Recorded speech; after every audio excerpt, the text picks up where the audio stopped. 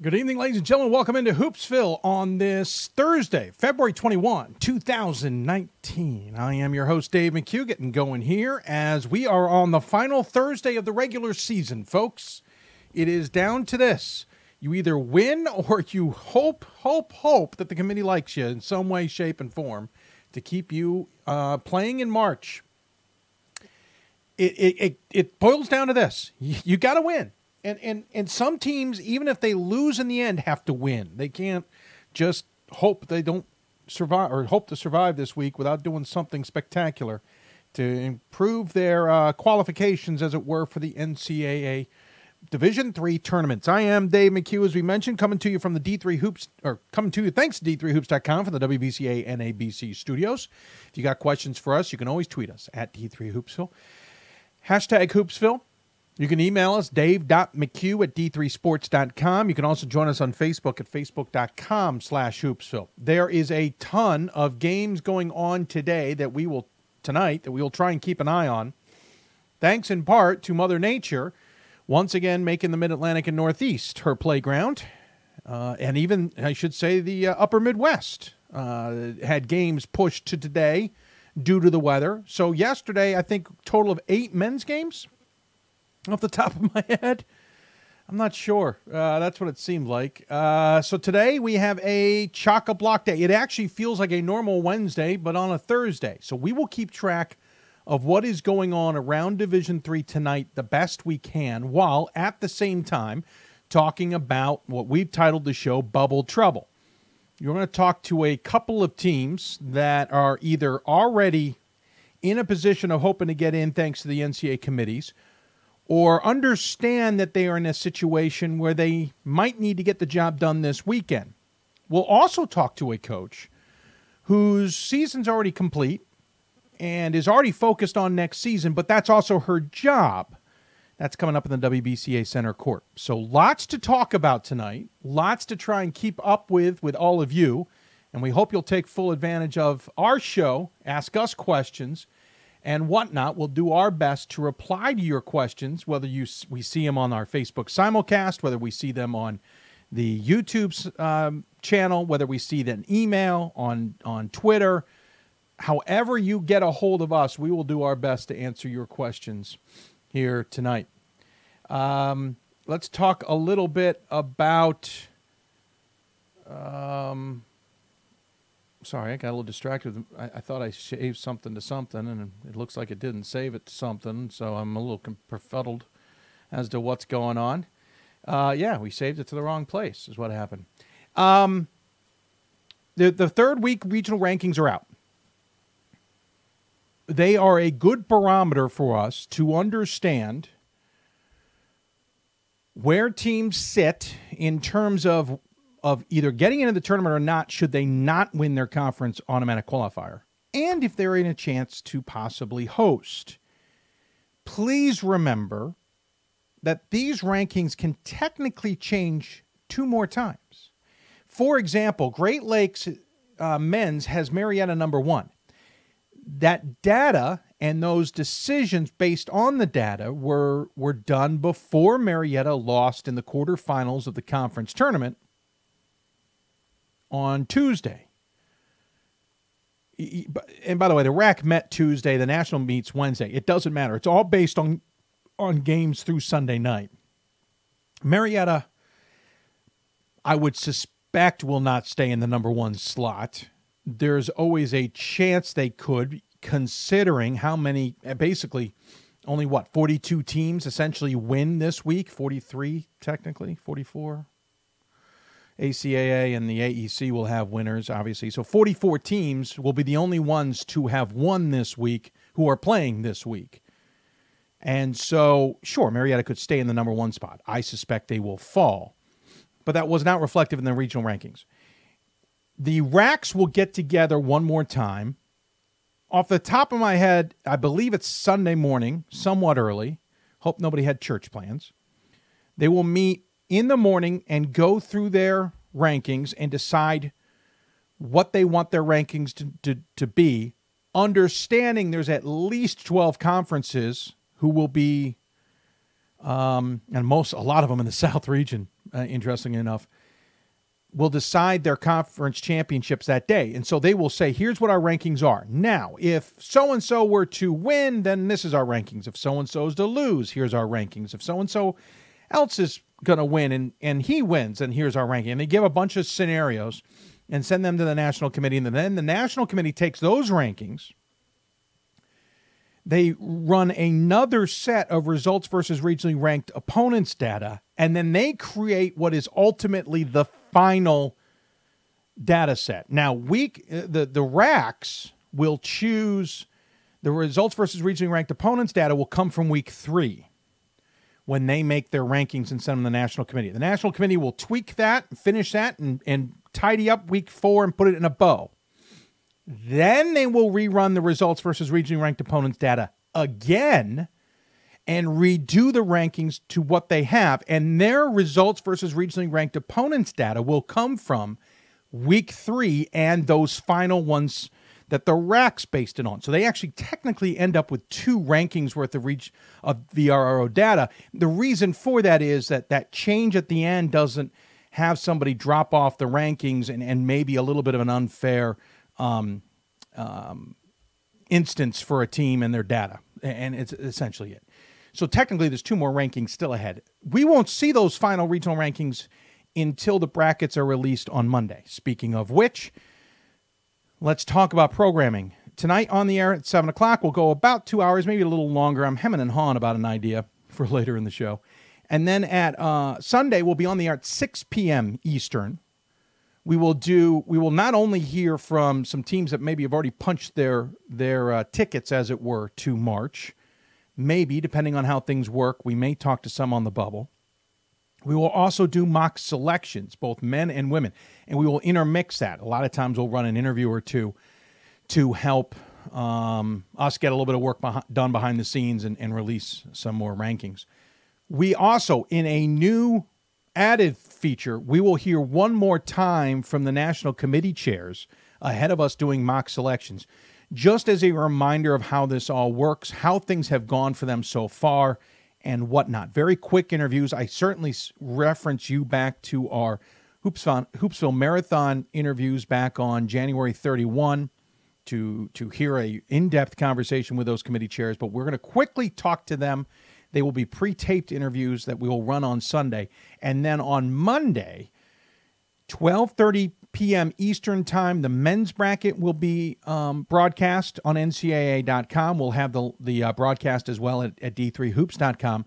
2:30 p.m. Eastern, the women's bracket will be announced in the same fashion. And in a new planning, Hoopsville will now air at 7 o'clock Eastern that evening. Now, we've normally tried to get on about 3:30 in the afternoon. To be honest, it isn't a great show because we don't get as many guests or at least get things booked like we want. Sometimes we're kind of flying by the seat of our pants with the committee chairs. So we will now go at 7 o'clock, allow ourselves the afternoon to get some work done, get that show buttoned up, ready to go, and go on the air at 7 o'clock Eastern. And hopefully the plan is to hear also from both committee chairs plus some other teams. Did you get all that? There'll be a test at the end. Hope you all followed that. Hope it all made sense. So that's how you can follow things along here on Hoopsville. Of course, D3Hoops.com. We have the conference tournament trackers, both men and women, constantly on our front page in that headline section. You can keep track of teams that are playing still, the results in the tournament so far. When tournaments have been wrapped up or a significant team has lost, we'll indicate who we feel, constantly updated the at-large opportunities are. And obviously where the AQs are, only one automatic qualifier has been determined. That's the WashU women. We announced that obviously on Sunday as they won on Sunday to clinch that. 30th straight year, by the way, they made the NCAA tournament. Talk about a heck of a streak. But keep track of that. Men's and women's top 20 are the tournament trackers are on the front page, and we'll always be there, and we'll constantly keep those up to date. Again, tonight, a lot of games going on that we'll keep an eye on the best we can. So there you go. That's kind of the long and the short of it. Brennan asks on Twitter, and I'm going to move our monitor a little bit here so I can read it better. He says, who needs to win more for its tournament's resume in the CCIW semifinal game between Wheaton and North Central? I think North Central has to.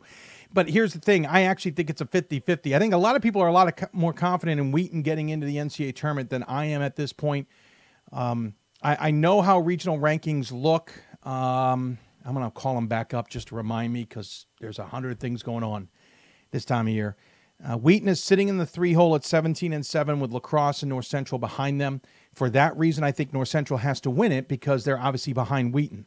That being said, if Wheaton were to lose that game, they're now 17-8. I think they end up falling. North Central obviously would win and move up. And I think then Wheaton is in a very dangerous spot on whether they get in and maybe get stuck behind somebody else. I don't know if they can fall behind Stevens Point, but they might fall behind La Crosse. I think that's a 50-50. They do have more wins than La Crosse, so that might be a misread on my part. But obviously North Central wins it. I think they get ahead of Wheaton. If Wheaton wins, North Central's chances are probably dead. And I say that because I can't see them moving up from 5 with a loss to Wheaton. So really, I think whoever wins that probably does a lot to assure themselves to get in, and the other one does a lot to maybe play themselves out. That's almost a must-win for whoever wins that game. I believe that's coming up on Friday night. Friday night.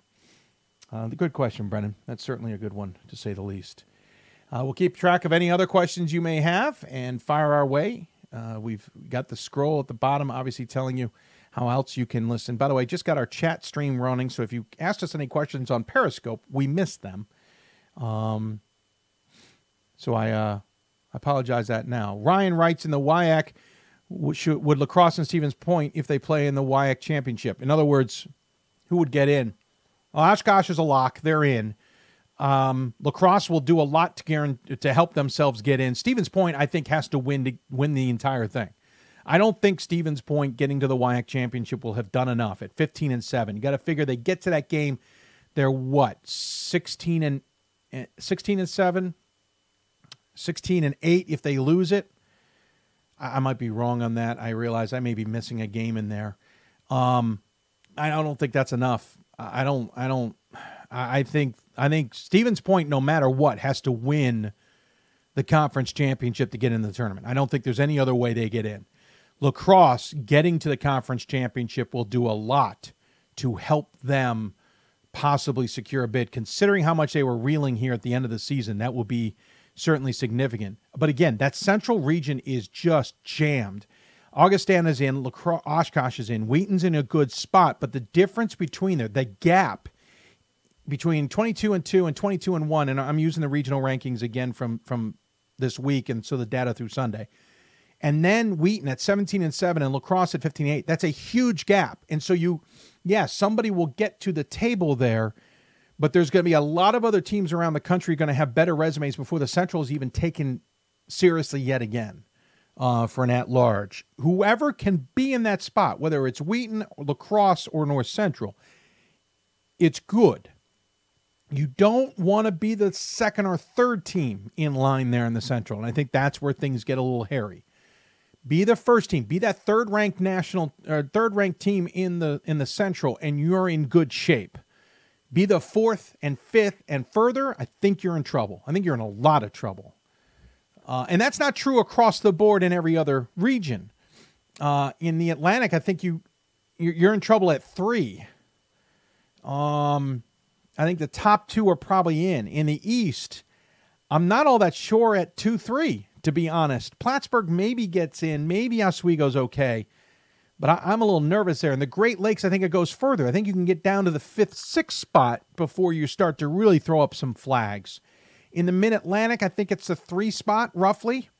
Northeast, off the top of my head, I think you're looking at the 6th spot, roughly. Granted, some teams are going to go in ahead of anyway, but I think the 6th spot in the Northeast, your sweet, kind of your Mendoza line. In the South, this one's a little trickier because you have Guilford, Lynchburg, and W&L sitting in that 4-5-7 hole with Roanoke at the 8. Whoever survives that and gets to the championship game, I think's in, and everybody else is fending for themselves. I think the sweet spot there is around 4. And then in the West, here's the deal. Listen, Whitworth, I think, has got to get at least to the conference championship and hope and pray Pomona-Pitzer wins the automatic bid. I just don't see Whitworth jumping Pomona-Pitzer in any way, shape, and form right now otherwise. And if Whitworth wants to get into the NCAA tournament, they've got to either win the AQ or they got to hope Pomona Pitzer wins it so that Whitworth can at least get to the table. But I'd be a little nervous if I'm a fan of the Pirates. That loss to Puget Sound, along with a loss to Willamette earlier this season, are bad losses in the resume conversation. I think the Texas-Dallas loss doesn't hurt them that much. But those last two, the Willamette and Puget Sound, are bad. And here's the deal. If they don't beat Whitman again, they go 0-3 against their biggest resume builder, and that won't help them either. And so that's where I'm a little worried about Whitworth, to say the least. So let's talk about what's coming up on the show real quick to give you a sense. Not a lot of guests tonight. Try to keep it a little bit light. Kevin Quick actually asking a question a few hours ago on the show here. We'll try and answer it in a minute. But Cameron Hill from Trinity, Texas women's basketball will come up here in a little bit. We'll talk to him about an interesting scenario. They're the top dog, and at one point in the interview, it's pre-taped because they're busy. I mentioned that they're hosting. They're not hosting. It's a predetermined host in the SCAC, though they're very nearby. Texas Lutheran, not that far away from Trinity, Texas. They are the top seed, but they're in that spot in the South region on the women's side that's it's a little tenuous. We talk about whether they need to win or get in and what's their mentality, and really what's been the mentality of the team. And looking back at games like St. Thomas that were good to build the resume, but also not helpful in the fact that they lost by 40-something. Dr. Kristen Corrett, the Cedar Crest women's basketball coach. She's also assistant director of athletic performance for Cedar Crest. She's appearing in our WBCA Center Court segment. We're going to talk about the challenges of keeping a team fresh in the Division III world, especially in the offseason, and a little bit of this kind of coming off the Stevens Point investigation. Remember, they did a lot of illegal practices, illegal workouts, and whatnot. We'll talk to her about her job doing that, what drives her, what brought her to Cedar Crest, by the way. Her last job was an assistant coach at Tufts.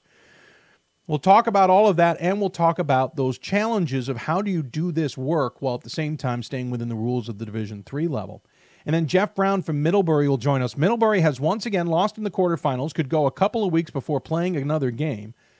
But will they get in the NCAA tournament? You go back to those regional rankings on the Northeast side, and Middlebury's sitting in the 5-hole and has not gained a win and has picked up an extra loss.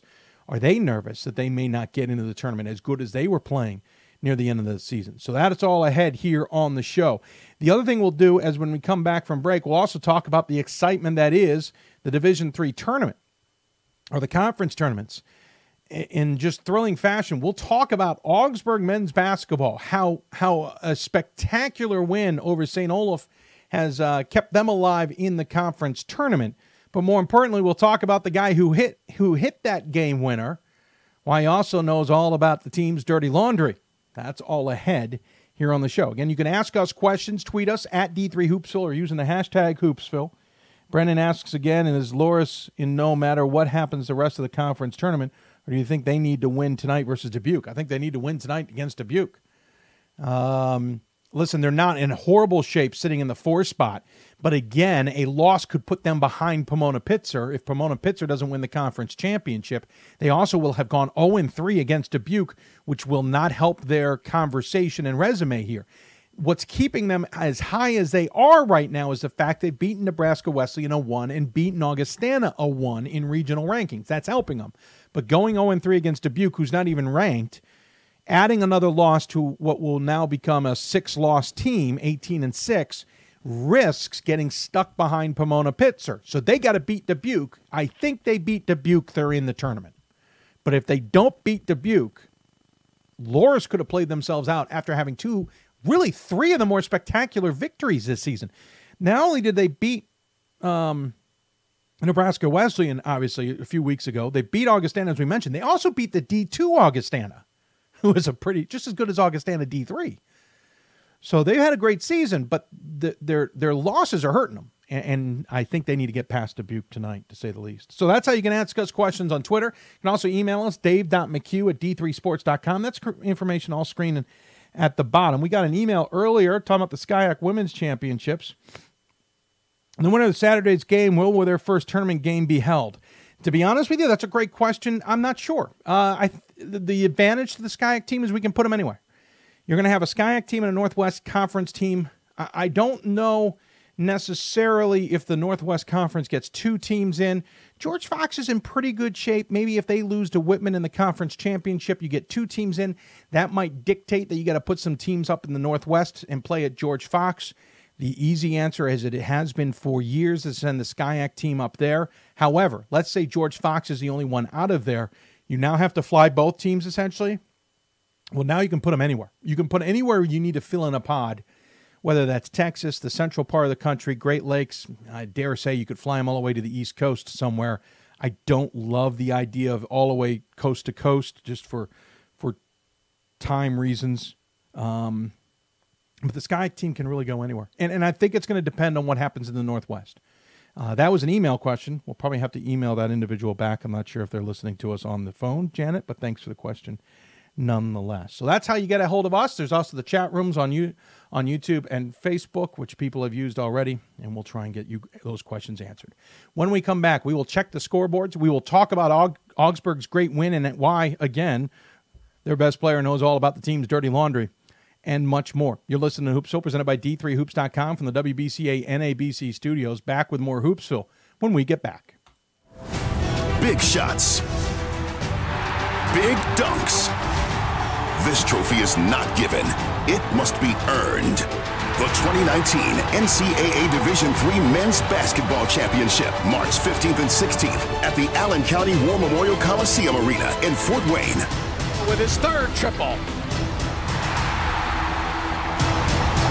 Visit ncaa.com/tickets and secure your seats today. Football has taught me a lot throughout my life.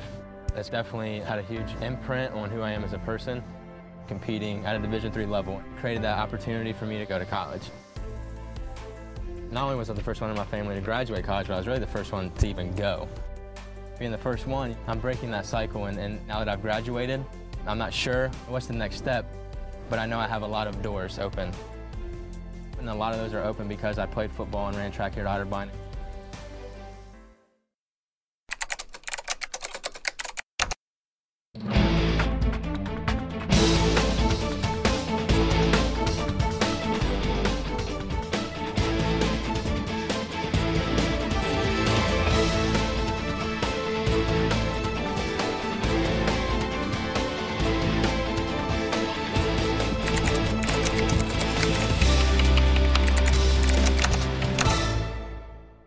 The love of the game.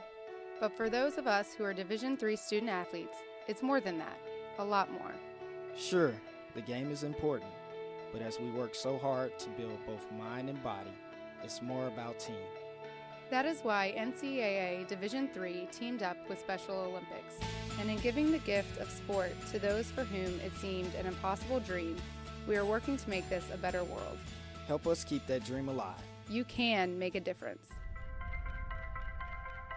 I'm a Division III student athlete, and I know how powerful words can be. The term gay doesn't mean stupid, lame, or less than. So I pledge to speak up if I hear the term gay used in a derogatory way or any other homophobic terms. If you can play in Division III. I'm a Division III student athlete, and my teammates unconditionally accepted me as part of their family. So now I pledge to do the same for others. If you can play in Division III. We are the coaches of women's basketball. We are leaders and teachers, dreamers and winners. We are professionals who conduct ourselves ethically and with integrity. We place the education, safety, and well-being of the athletes we coach above all else and teach them the fundamental values they need to succeed in life. We are coaches united for the good of our game and those who play it. We are the WBCA. We are the coaches of women's basketball. We are leaders and teachers, dreamers and winners. We are professionals who conduct ourselves ethically and with integrity. We place the education, safety, and well-being of the athletes we coach above all else and teach them the fundamental values they need to succeed in life. We are coaches united for the good of our game and those who play it. We are the WBCA. We are the coaches of women's basketball. We are leaders and teachers, dreamers and winners. We are professionals who conduct ourselves ethically and with integrity. We place the education, safety, and well-being of the athletes we coach above all else and teach them the fundamental values they need to succeed in life. We are coaches united for the good of our game and those who play it. We are the WBCA. Welcome back to Hoopsville here, everybody, on this Thursday evening, January 21st. A reminder, we will be on the air Sunday starting at 6 p.m. Eastern for a monster show. We will go through tournament selections, who we believe the at-large teams will be. We'll start with men and then do women. We'll have our all-star crew on hand to do that. Looking forward to it, and looking forward to having some fun with it. We will also hear possibly from some coaches and teams who have punched their tickets in, maybe are sitting on the bubble. And, of course, we'll also talk to committee chairs, at least is our plan, quickly in pre-taped interviews, reminding everybody how this process works and what they've been working on so far this year. It is a pre-taped interview on Sunday, as they will be a little too busy to join us live. We're checking scores in around Division III on the men's and women's side of things. A ton of games, thanks to Mother Nature here this evening. Quick score update. I see WPI has got an early lead on number 8, MIT, 16-10. It's about halfway through the first half. Capitals up on Baldwin Wallace. They've doubled them up about 6:50 left to go there in the first half. Nichols trails Western New England currently here, about 7:47 in the first half, 31-23.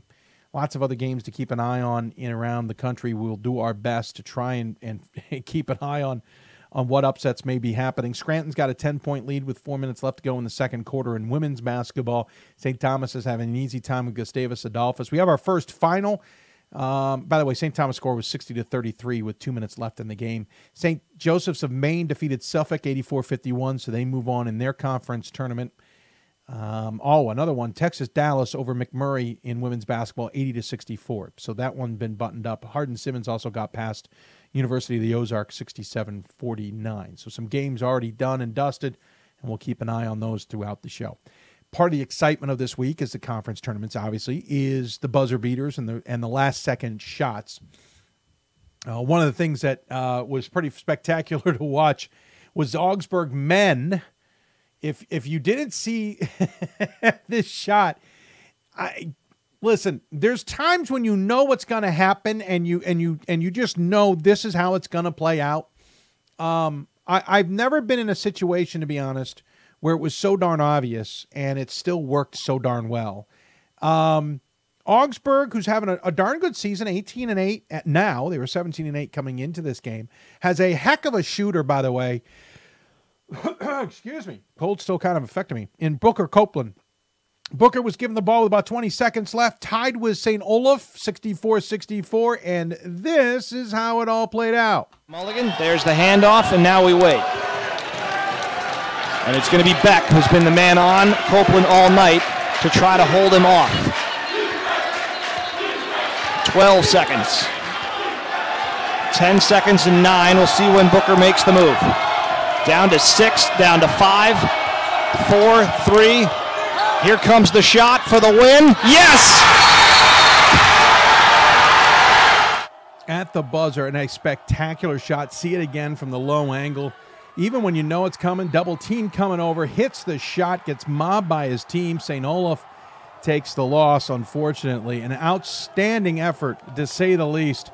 And after the game, you're going to see the video of it. Copeland talked about the tournament, the conference, and the game winner. These are two games where, Saturday was kind of odd. You were short in the lineup. You didn't have Matt Carrick back here today against a really good St. Olaf team that played you really well on Saturday. What was different about today's game for you guys than Saturday, aside from the personnel? Honestly, just intensity. Focus and intensity the whole way through. We stuck to the game plan and, did the things we wanted to. They hit a lot of shots. We deviated from it a little bit, but for the most part, we were able to get stops and, score.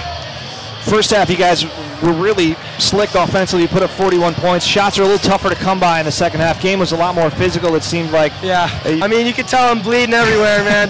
But that's classic MIAC, playoff basketball. It's a grind. It's always tough, low scoring, and, we just came out on top. finally that last play, when you waited for 20 seconds, you're staring down a guy who'd been defending you all night. Was the plan to take that shot all along, or was it to see what was in front of you? I was thinking pull up. They were collapsing, so it made it real tough to, get to the rim. The pull up was there for most of the night. I was missing a lot of them, but that was the plan.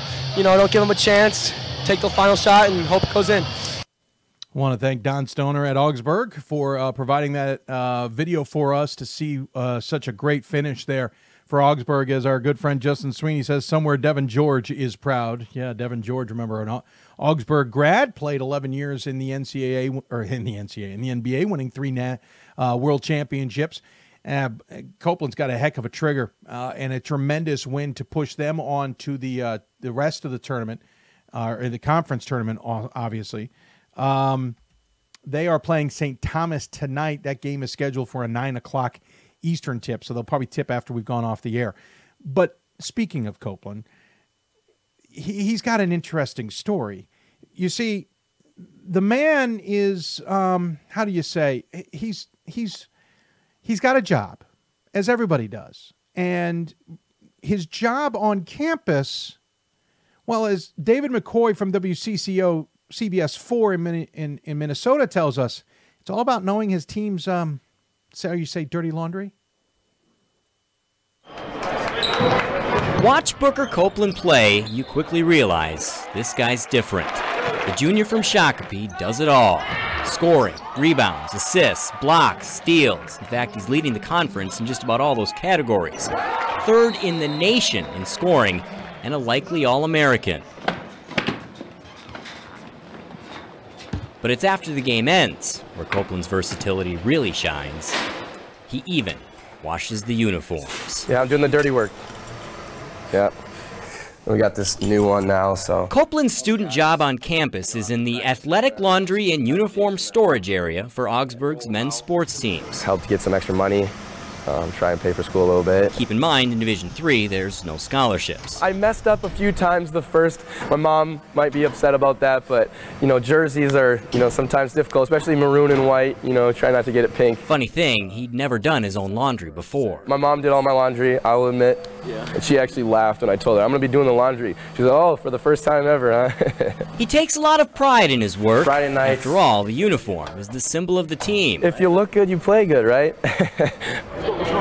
When he's wearing his uniform, he's one of the best in the country. I like to work on everything, make my weaknesses my strengths. His stats so good, in fact, they're the best in Augsburg history, since a guy named Devin George, who went on to play 11 years in the NBA. So yeah, all of a sudden the laundry guy's got some real potential. Just to even be considered, in the same conversation with such a, phenomenal player is phenomenal. It's really, exciting, and obviously I have confidence in myself, and I have really high, goals, dreams, and expectations. Just keep fighting. But if for some reason pro basketball doesn't work out, at least he's got some other work experience. I'd like to think I'm decent at laundry now. David McCoy, WCCO 4 Sports. Can you find a better story? It's absolutely awesome. He's got stats that are equal to or better than Devin George. That doesn't mean he's going to go off to an NBA career necessarily, but the man knows how to do laundry. He is a catch for whoever wants him. He's also got a heck of a quick release, as we showed you earlier. Thanks again to David McCoy, the WCCO 4 sports reporter out there, and also to Don Stoner, sir. Yeah, I know, Don. Thanks for helping us out with those stories. I couldn't get enough of them. I had to make sure we got him on the show. The fact that he buried the shot on the same week that he's got that feature story. By the way, when weather was probably ruling everything in Minnesota this week, hats off to Booker Copeland. Looking forward to see what Augsburg can do. Again, they take on St. Thomas tonight. Granted, if you're listening to this on demand or on the podcast, you already know about that. Again, we're keeping track of scores. By the way, somebody asked us a question just as we were going to break on our Periscope stream, and it was Jay Murray asking us. I think Jay's associated with Wash U, but just in case, how rare is it for the 7th or 8th ranked team in a region to get into the tournament as a Pool C? It is rare. I would say pretty rare. I don't think it's maybe once a year. And even then, I don't think it happens that often. I remember on the women's side a number of years ago, they absolutely went to the rankings that weren't public. And we should point out that they might regionally rank. You might see, 8 teams in one region, 7 in another. Obviously, in the Northeast, it's 11 on the men's and 12 on the women's side. But they will rank below that because on the off chance that all of those teams come off the table, whether through automatic bids or at-large selections, they still need more teams there. So some teams will rise. Now, they don't get all of a sudden VRO data. They are not regionally ranked teams, but you need teams there. So there will be rankings below what we see publicly. And anyway, my point being is I think I can think of one time, maybe twice, that I've ever known the rankings to feature having used everybody. And I can think of a handful of times maybe a region like the Northeast has gone 8-9 deep. Otherwise, it's pretty rare. If you are in the bottom half, the bottom third, especially bottom third to bottom half of a region, you need you need to win the AQ. Your at-large chances are pretty slim. That's pretty much how to look at that. But we responded to Jay on air or on through the system just in case, but glad he asked us the question nonetheless. Going to take another break. When we come back, we will talk a little bit about that bubble, and we'll talk to Trinity women's basketball coach Cameron Hill about being the top dog in the ASC, the SCAC. Because of the ASC and other things, do they feel like they've got to win to get in, as it were? Can they afford really to not win the SCAC tournament? And we'll talk about what they call the Together Tigers. This is a young team playing well. We'll talk to him about what it all means. You're listening to Hoops Hope, presented by D3Hoops.com from the WBCA and ABC studios. More Hoops Hope when we get back.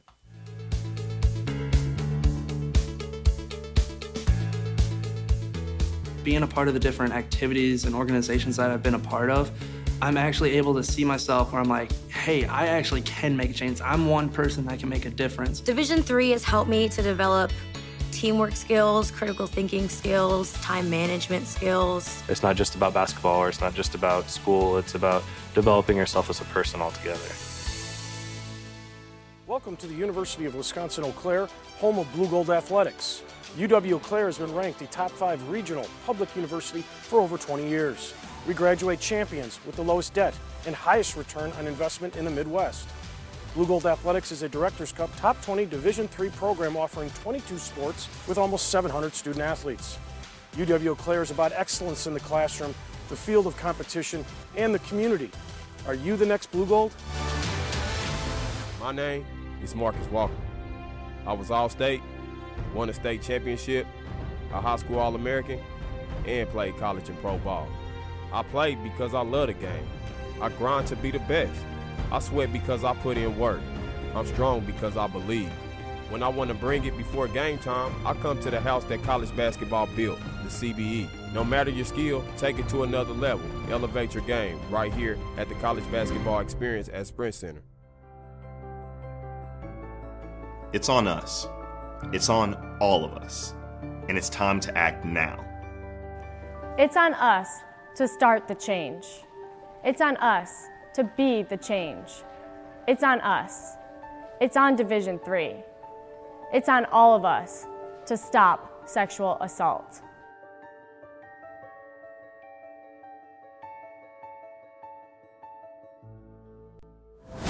Big shots. Teamwork. This trophy is not given. It must be earned. The 2019 NCAA Division III Women's Basketball Championship, March 15th and 16th at the Krager Center in Salem. Bounces right back with a triple. Great job here. And that'll do it! Visit ncaa.com/tickets and get your tickets today.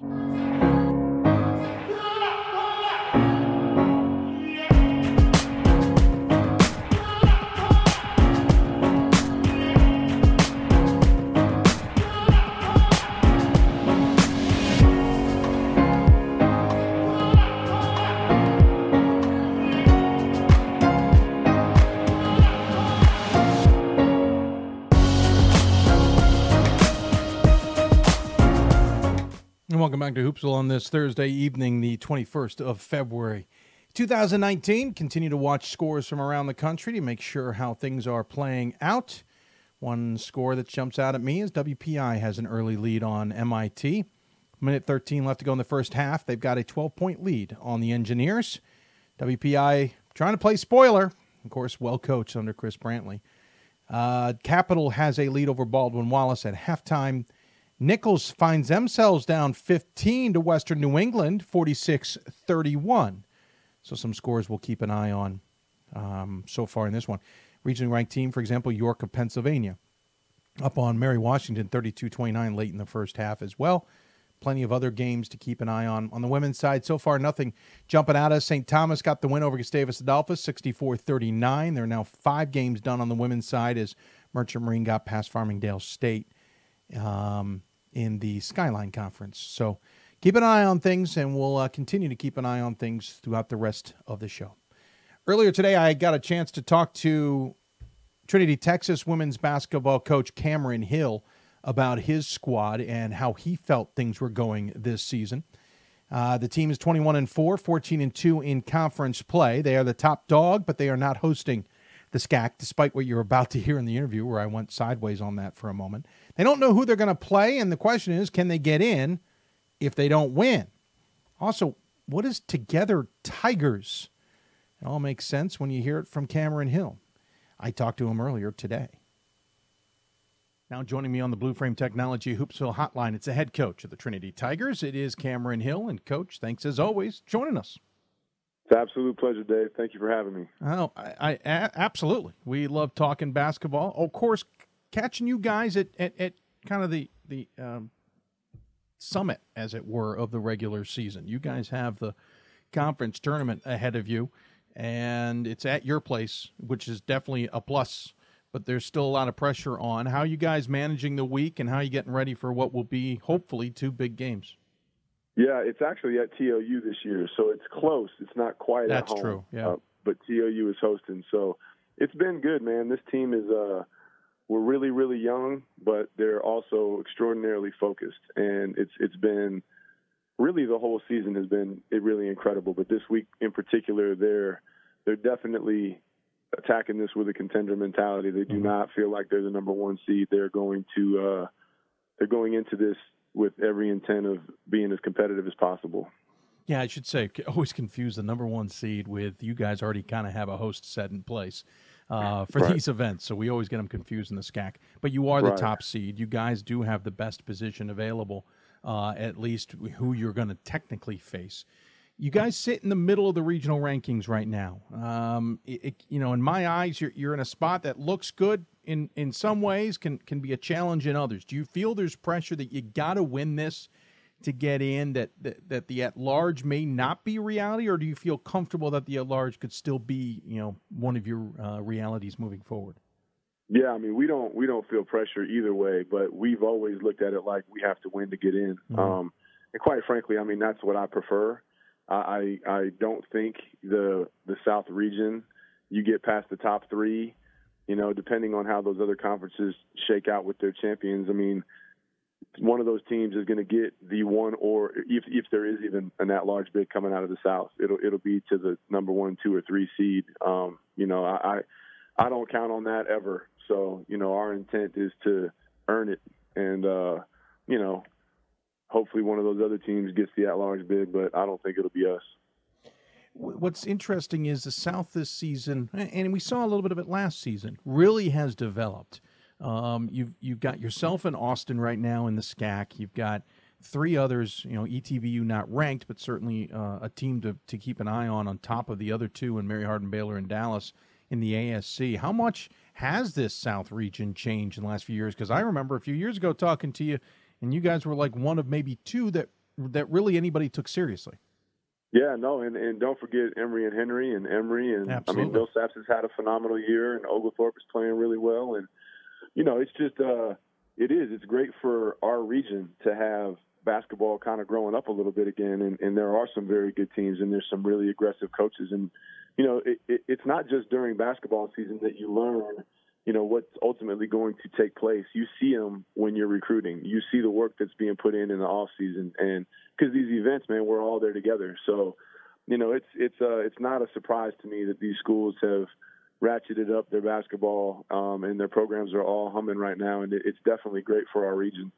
Looking back at your season, you had some interesting challenges. You lost to Hardin Simmons early in the year. Austin got you guys as well, but you also put yourself on the line against a really good St. Thomas team, and let's be honest, that didn't go exactly your way. In that one, on that trip up north, despite the win over Augsburg. What did you guys learn from the early part of the season that you're using now?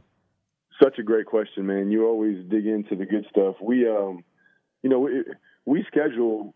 I mean, we do everything we can do with regards to like just timing and opportunity to get as many great teams as we can. And we had to miss a couple games that we would have otherwise had to get that Minnesota trip on the books. And it also required us to go Augsburg, St. Thomas, Austin, and Centenary all in the same road trip. So it was a 4-game, including layovers, 6-state trip that we were on with a team that features 2 seniors and the rest are underclassmen. So, I mean, it was drinking from the fire hose. Meanwhile, the middle 2 teams are both ranked at the time. St. Thomas obviously is a machine, and Austin is capable every single time they play.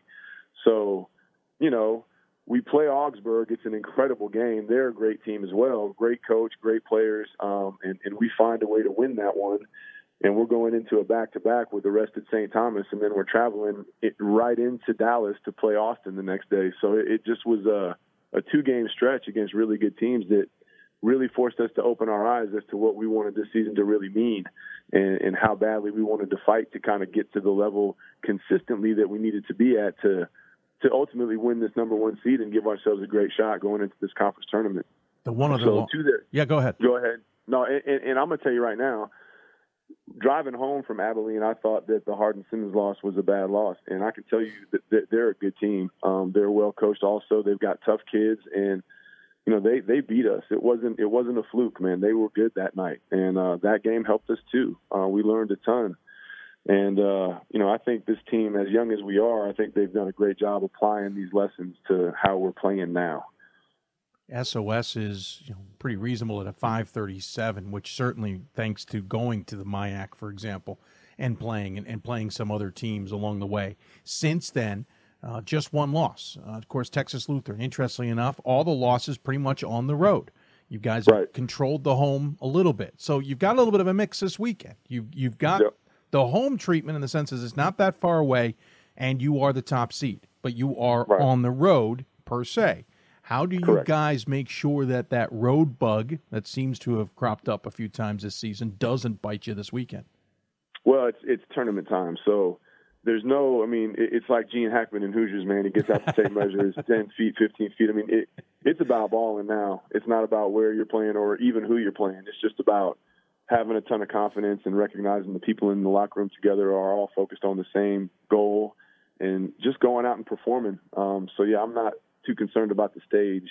I'm just excited to see how this team competes. Somewhat of a young team, too. You've got 2 seniors in the stats column, in Jackie Lang and I'm missing Rachel Chavez. Yeah. But you're led by a junior in Abby Holland at 17.5 points a game. She's also pulling down nearly 6 rebounds, handing out about 2 assists a game, 2.5 steals. But Emily Daniel, a sophomore, 10-plus points a game. You also have 5.5 rebounds and nearly 10 points out of Haley Coleman, a freshman. And another one in a sophomore in Julie Ackerman. Those are the stat leaders. This team obviously building towards the future, but what is the youth movement per se, my wording, helped with you guys this season?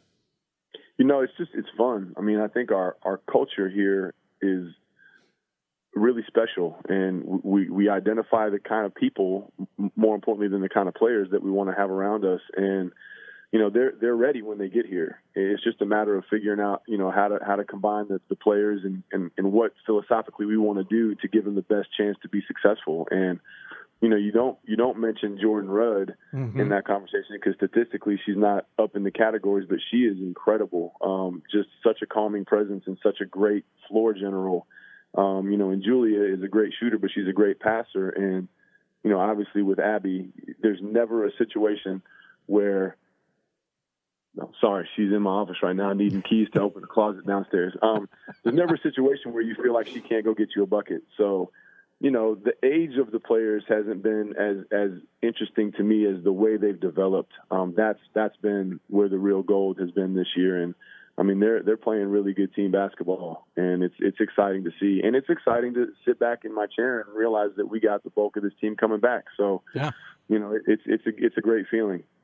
11 to, you know, maybe 13 or 14 deep in a lot of games too. You're willing to go into that youth and into that bench a bit in any given time at any given in any given game. For sure. I mean, that's been a focal point from day one here. I mean, we like to have 3 teams of 5 every day in practice. Everybody gets reps. Everybody goes at each other. So we're constantly building that game depth so that, you know, in the instance that you need somebody, they're not playing competitively for the first time in a month. Like, they compete every single day. And, you know, that's been awesome because, I mean, when you break down the minutes of an entire season, the amount of time you spend practicing is about 7 times the amount of time you spend playing games. Mm-hmm. And, you know, those are the minutes that make a difference. So you work those minutes so that the minutes in the games are as clean as you can have them be. And our team does, I mean, everybody wants to play, but they embrace what we're trying to do and they rally around the cause. And, you know, I think that'll be on display this weekend for sure. The term "Together Tigers" was shared with me. What's the mentality behind that? We hear a lot of catchphrases and titles and stuff from teams, but they don't always mean the same thing. So what does it mean for you guys? You know, it's the only way we work. You know, I mean, we modify our daily schedule if somebody has a class conflict. We don't ever practice without the whole team. We don't travel without the whole team. There's nothing we do where everybody's not included in a valuable part of what we're trying to accomplish. And, you know, it started as just something that I would say in my first year here, trying to kind of create a new culture. Mm-hmm. And it has literally it's evolved into, like, we just refer to the players as the Togethers. I mean, that's what it is. I mean, it's completely solidified everything that this culture stands for. And they buy into it, man. And it's not just our team. Like, the whole campus kind of knows Together Tigers now, which for me to kind of sit back and just watch it all evolve is really special. But the players have absolutely grabbed it with both hands, and they're driving it. And, I mean, it's a real thing for sure. It's interesting to hear that because, again, it changes with everybody. It can also change with the personnel a little bit. You've had a lot of experience and certainly excelled at Trinity since you took over the program and kind of gotten back up there. It's obviously never going to be at the exact same level, but how do you maintain the level you guys have had?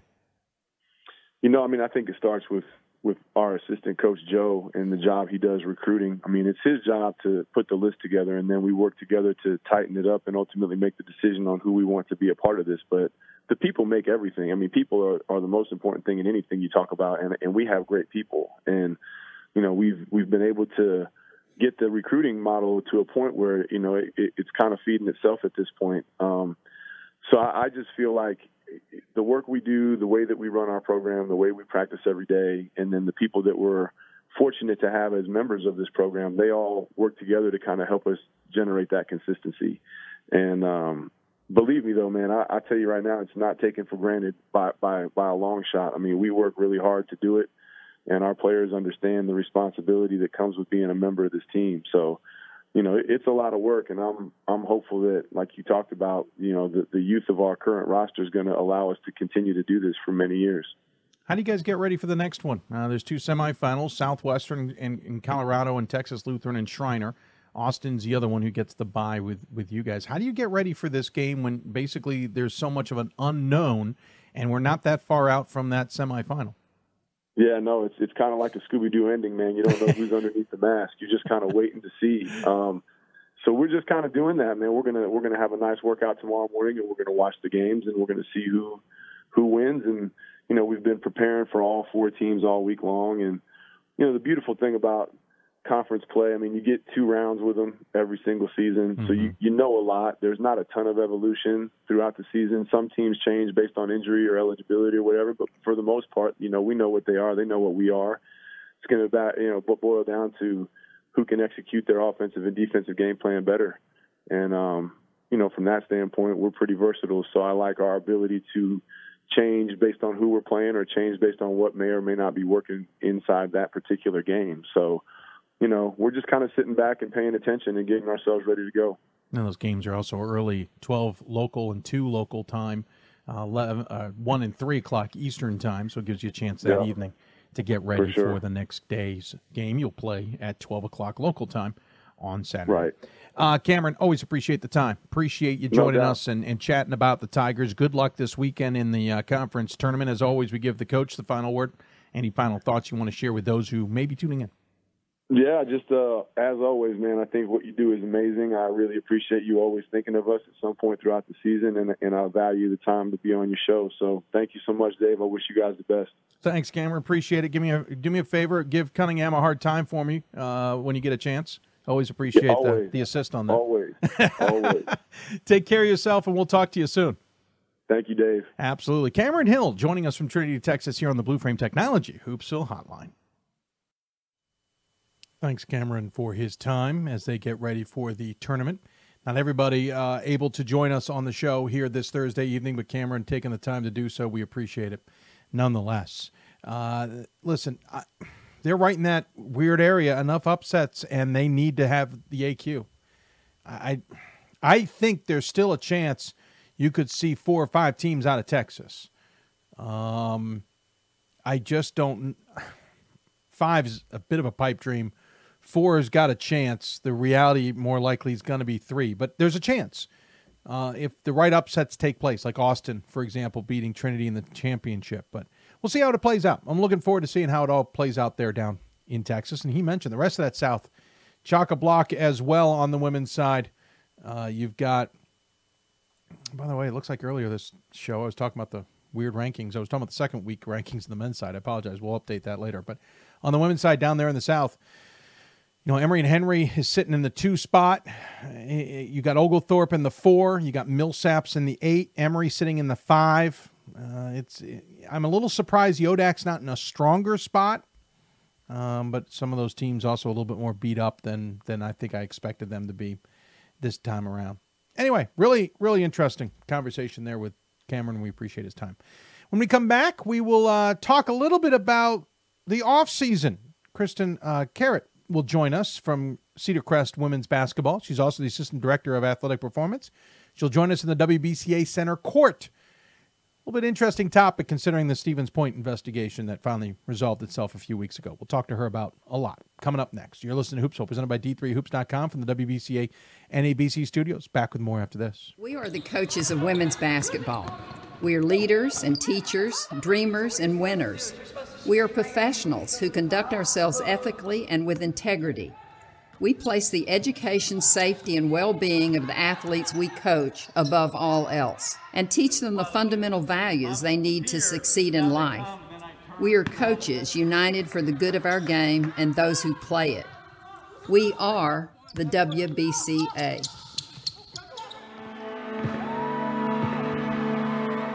Great moments are born from great opportunity. That's what you have here tonight. That's what you've earned here tonight. This is your time. Now go out there and take it.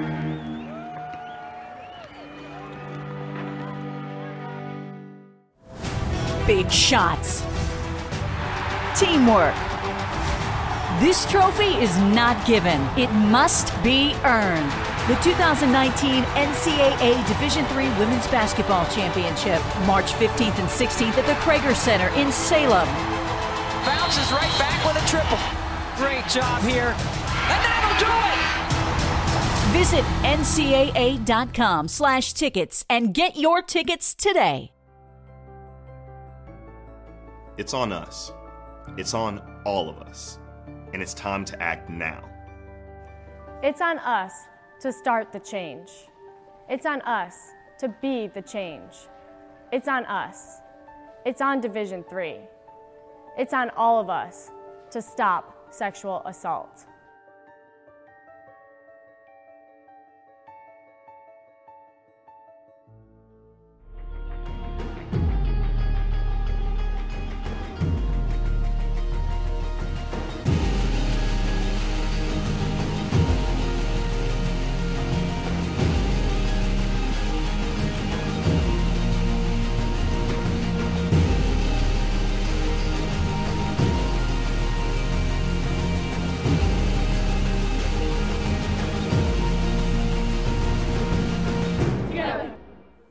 And welcome back to Hoopsville, everybody, here on this Thursday, the 21st of February. Again, if you got questions for us, we're scrolling at the bottom of the screen. Tweet us at D3Hoopsville or hashtag Hoopsville. You can email us, hoopsville at D3Hoops.com. You can also, I'm sorry, I do that. Every once in a while, I cite off that one. That doesn't seem to be working. Email me at dave.mchugh at D3Sports.com. Also on Facebook at Facebook.com/Hoopsville, where we're keeping track of things. If you've messaged us and whatnot, you can also join us on the YouTube page. We're trying to do our best to keep track of wherever you are, even on Periscope. We'll try and answer your questions, of course, on Twitter. Keeping track of scores around the country going on here tonight as well.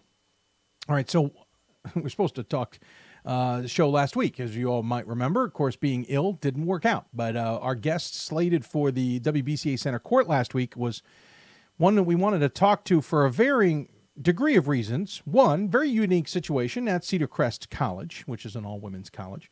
But the other reason being is she is the assistant director for athletic performance. In other words, she's kind of oversees workout routines, especially in the off season and all that other stuff. And with the Stevens Point case, I found that a little bit interesting. But at the same time, that is very much a thing that is taken over a lot of programs throughout. Not only Division I, obviously, where it's very common, but in Division III as well. So joining us on the Blue Frame Technology Hoopsville hotline is the head coach of Cedar Crest. It is Kristen Carrott. And, Coach, thanks for taking the time to join us here. Thanks for having me. I'm excited to be here. I appreciate the time. First and foremost, head coach now at there for what, this was your second season? Is that correct? Second season? Something like that? Third season. This ended my third. I can't do math. It's a small problem. That's okay. My kids will tell you, neither can I, so don't worry about it. Very good. Got there in 2016. You came from Tufts, if memory serves, where you were an assistant coach for quite a bit of time. I got to ask, what brought you to Cedar Crest? Just the opportunity to create something and build something kind of from the ground up. My friends, my colleagues, my kids will tell you I'm obsessively attracted to challenges, and I just loved. I knew that they were had a little bit of a down year before I got there.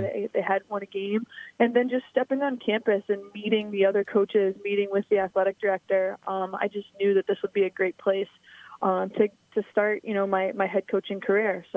And so far, so good. We should point out you actually came from Nichols. You started things off at Tufts. I started at Tufts. Yeah, and then went to Nichols, where you were the strength and conditioning and practice planner. Also did some video breakdown, and that's kind of what got me intrigued. You were suggested by somebody in the WBCA groupings when WBCA sent out and said, hey, you should talk to, and you were one of those they suggested.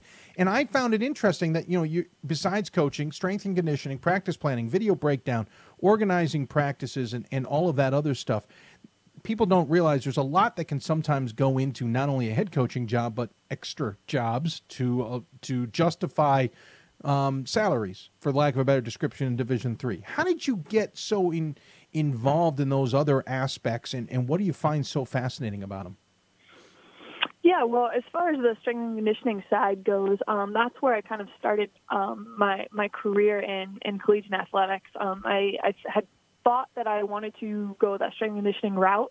I loved it. I loved working with athletes. I loved working with teams. And then as I had furthered my career that way, I realized I just missed basketball. I missed coaching basketball, and I was lucky enough that Coach Berube gave me that opportunity to kind of do both there in a lot of ways. But then here at Cedar Crest, kind of building the strength and conditioning program literally from the ground up has been a challenge, but also, tremendous experience, and it's actually been a whole lot of fun. As far as balancing it all goes, it's definitely a challenge, but I'm lucky that I have great student athletes that buy into our program, both through sport and also the strength and conditioning piece. But yeah, it's just kind of, it's now in my third year, so it's just kind of par for the course at this point. But it's definitely a lot of fun. And, as far as being a coach is, you talk to different coaches every week, film breakdown, practice planning, all that stuff is just part of the job. And when you love it, you love it, and it just kind of becomes ingrained in you that once the season ends, you kind of feel like empty. It's just like a part of you like, wait, I don't have to do a scouting report today. I don't need to watch film. It feels like something is missing on some days. So it's great. Well, what's interesting though is you're also in charge of that, especially the as they called it, Cedar Crest athletic performance side of it for the entire department. And again, single sex. It's not like you've got 25 teams. It's what, about 9 or 10 if memory serves. But that's still an interesting thing there. You're now working with the other head coaches and assistants and their teams to cater workouts and all of that stuff in the off season, as I understand it, for their teams and their players to be ready for when their season starts back up again. Is that a fair way of saying it? And how challenging is that? Yeah, it's 100% accurate. When in starting the program, it was challenging, but now, my sport coaches are probably gonna get mad at me for this, but we're kind of a well-oiled machine at this point. The athletes kind of know what to expect. They've bought into the program, which is, I thank the sport coaches and my athletic director 100% for helping me create that buy-in. But yeah, we work with the athletes. In season they lift 1 day a week with me. Out of season it's 3 days a week on a volunteer basis, and then their off season is 2 days a week, once again on a volunteer basis. But we've had great results so far. I think the athletes love it; they really do. And one of the things I think that has made it so successful, as you said, we are a women's college, so we do have 10 teams. But how I kind of started the program was I went to every single home game and sat on the bench and supported these student athletes, so they knew that I was there, and the head coaches knew that I was 100% on their support staff. I'm an extension of them. What do they need to work on? What do they see? What do I see? What do the student athletes see? And we just kind of went from there and grew the program. And so far it's been a great experience. Of course, every sport's different. What you design for basketball is not going to work necessarily for soccer or volleyball or lacrosse or the like. So you also have to be very experienced and understanding of what works and doesn't work for a lot of different kinds of athletes. Yeah, for sure. And that's, that for me is the fun part of it. Designing programs is kind of the fun part for me, because I get to put my thinking hat on and as some of my coaches and the students will tell you, the science part of things is really what I love. But yeah, I sit down with the sport coaches at the beginning of their season, at the end of their season. We talk about, collectively what we liked, what worked, what didn't work, what the student athletes liked, what didn't work, what injuries did we see, where do we need improvements, were they able to compete for 90 minutes on the soccer field, or for 5 sets in a volleyball game, or for 40 minutes in a basketball game? And if not, where can we make those tweaks in their strength and conditioning programs? And it's definitely a collective effort, but it's been fun. So.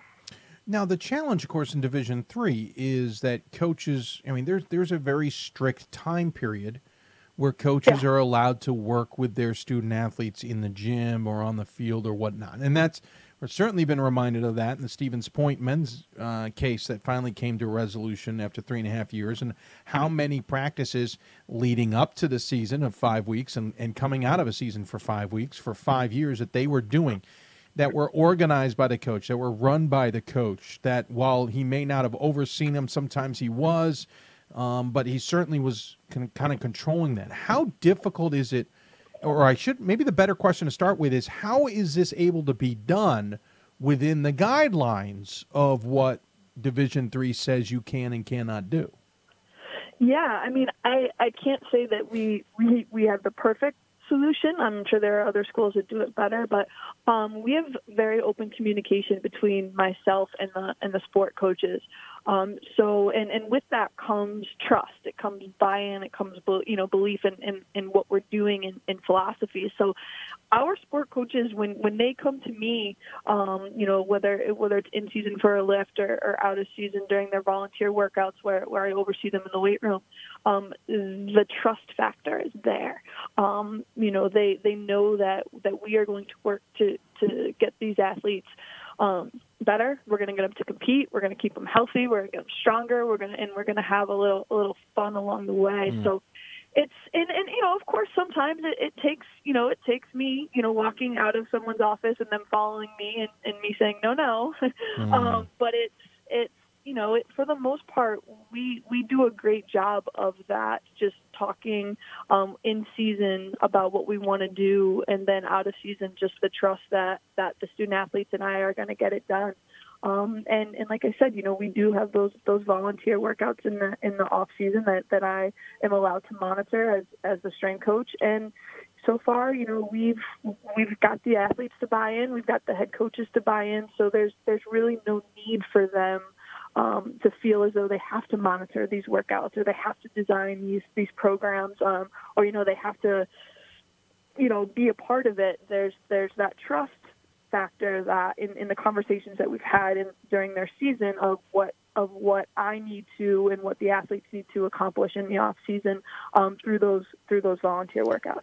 I'll circle back on the rules again in a second, but another thing too, as I understand it, is you aren't necessarily required, or maybe I should even say the rules don't allow you to even report back to the coach about who's shown up or hasn't shown up. There's something in there. So the players have to trust you too, but that's also written in the rules. Yeah, no, 100%. Yeah, no, there's no real communication allowed between myself and the sport coach especially out of season, about who's showing up, who's lifting what weights, who's not making their times, those kind of things. And that also, I think, especially at Cedar Crest, we've done a good job of also that trust factor with the athletes come in too.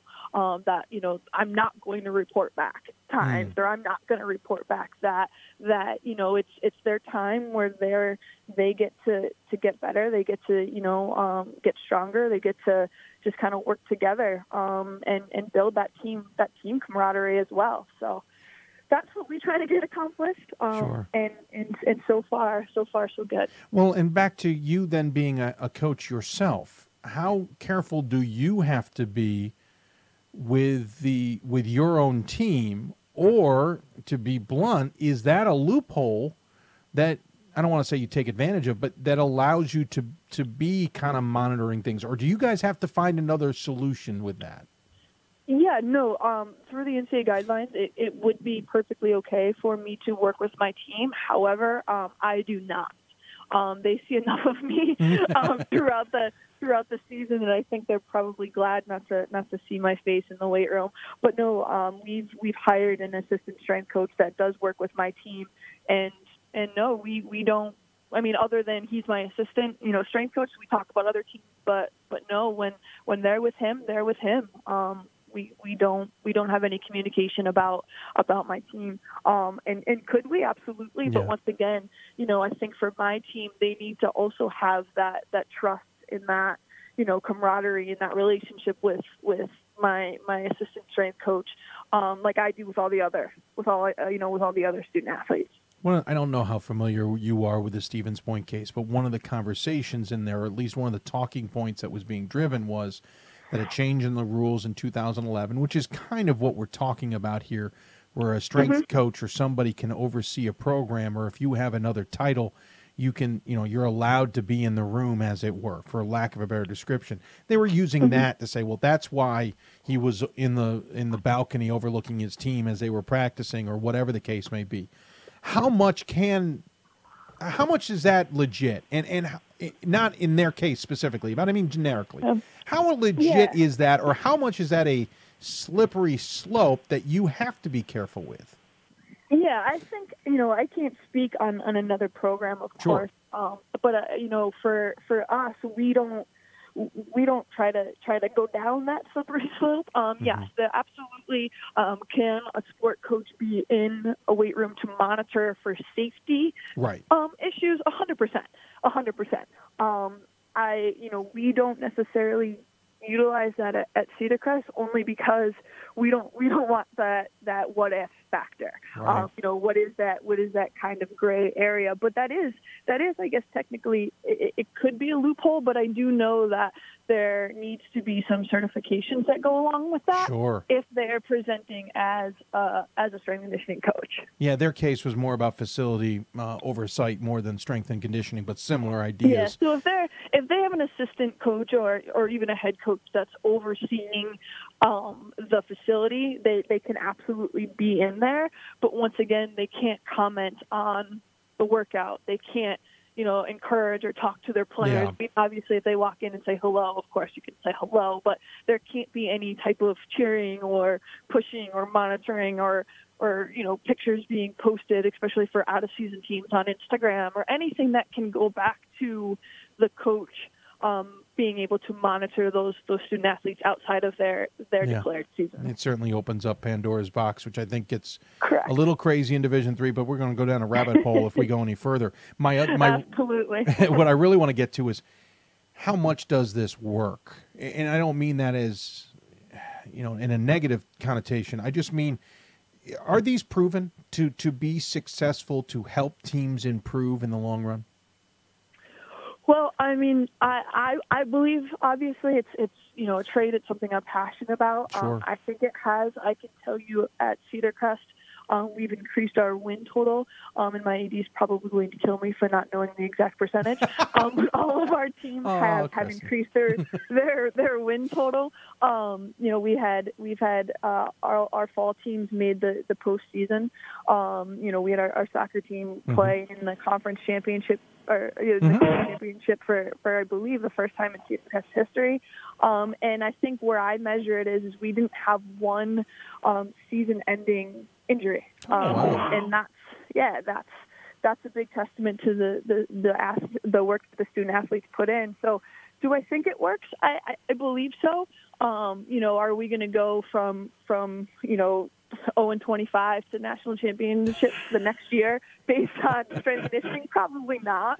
But as far as keeping our athletes healthy, I definitely think that it matters. And as far as, what I've seen, the biggest thing is just that buy-in, that compete factor, that team bonding that they get in the weight room is, I think, crucial to their individual sports season. So I definitely think that it has a positive impact on the student athletes and sports-specific teams. If you went from 0-25 to national champion, we'd be having you on the show for a whole different reason.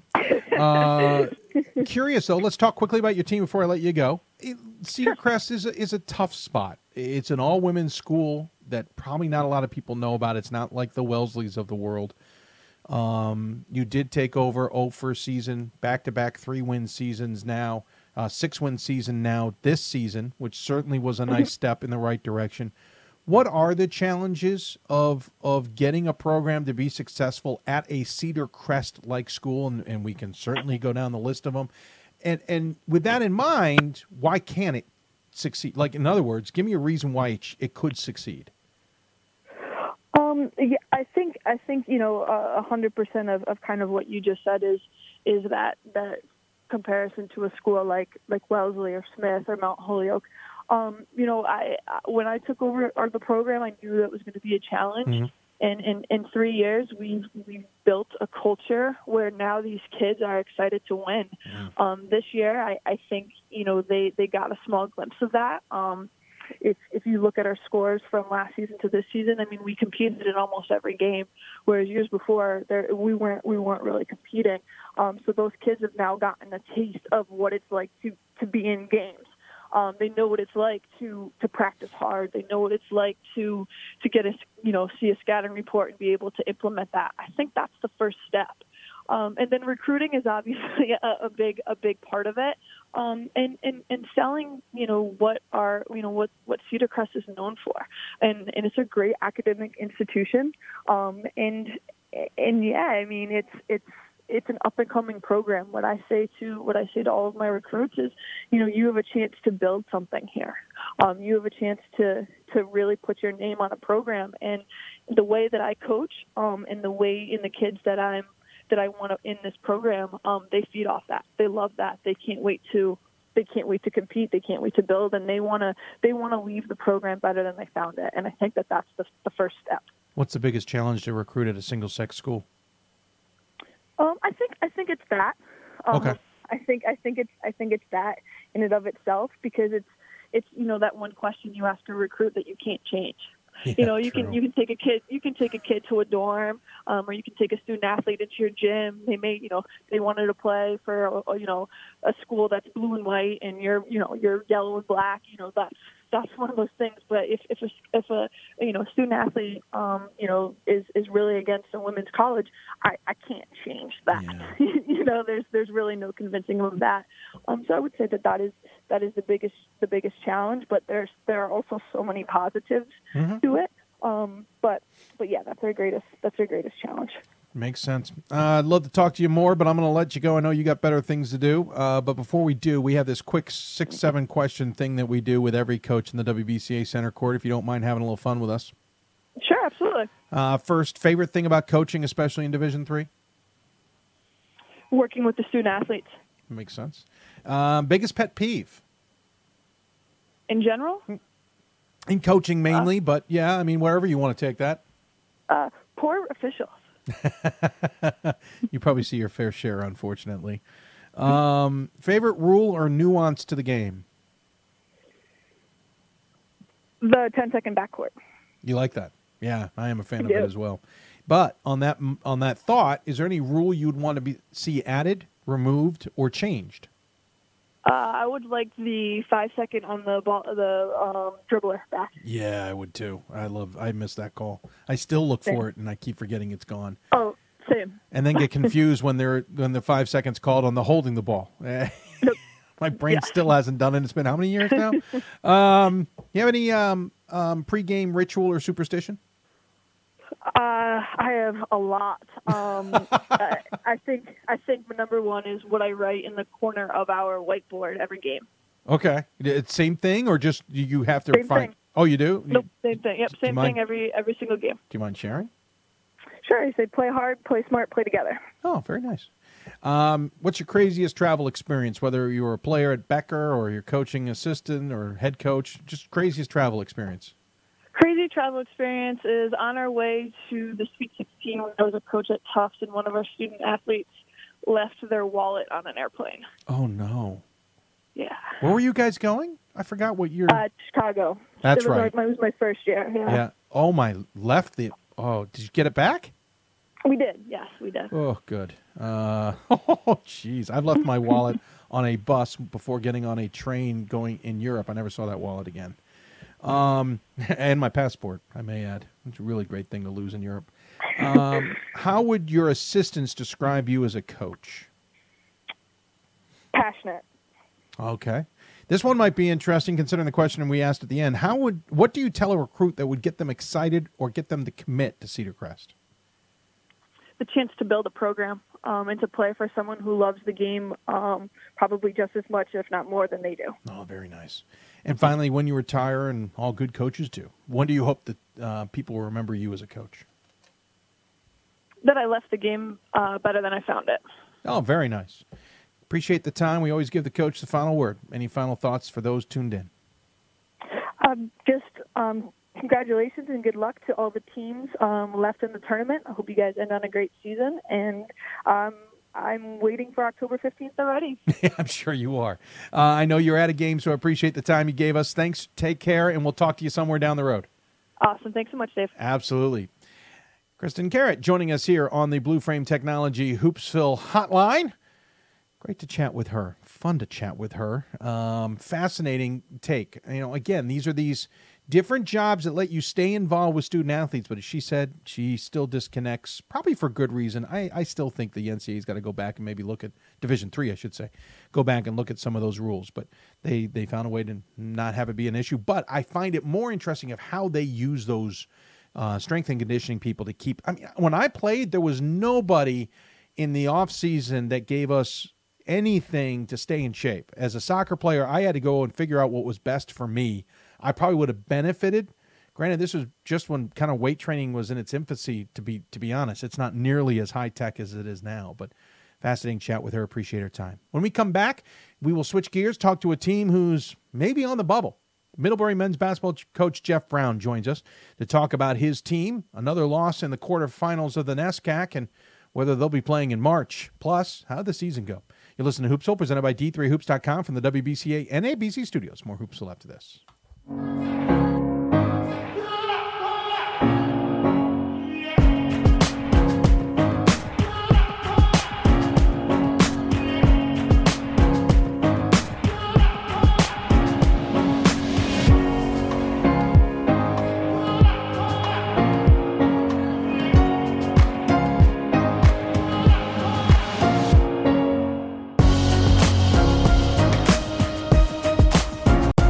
I learned a lot of valuable lessons playing college football.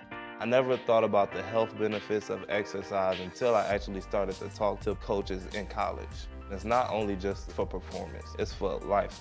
My coaches instilled the importance of well-being, not only building up strength, mental health, getting enough sleep, eating properly is all what it is to be healthy. I decided that I want to go into personal trainer and share my knowledge that I obtained in college about physical and mental well-being.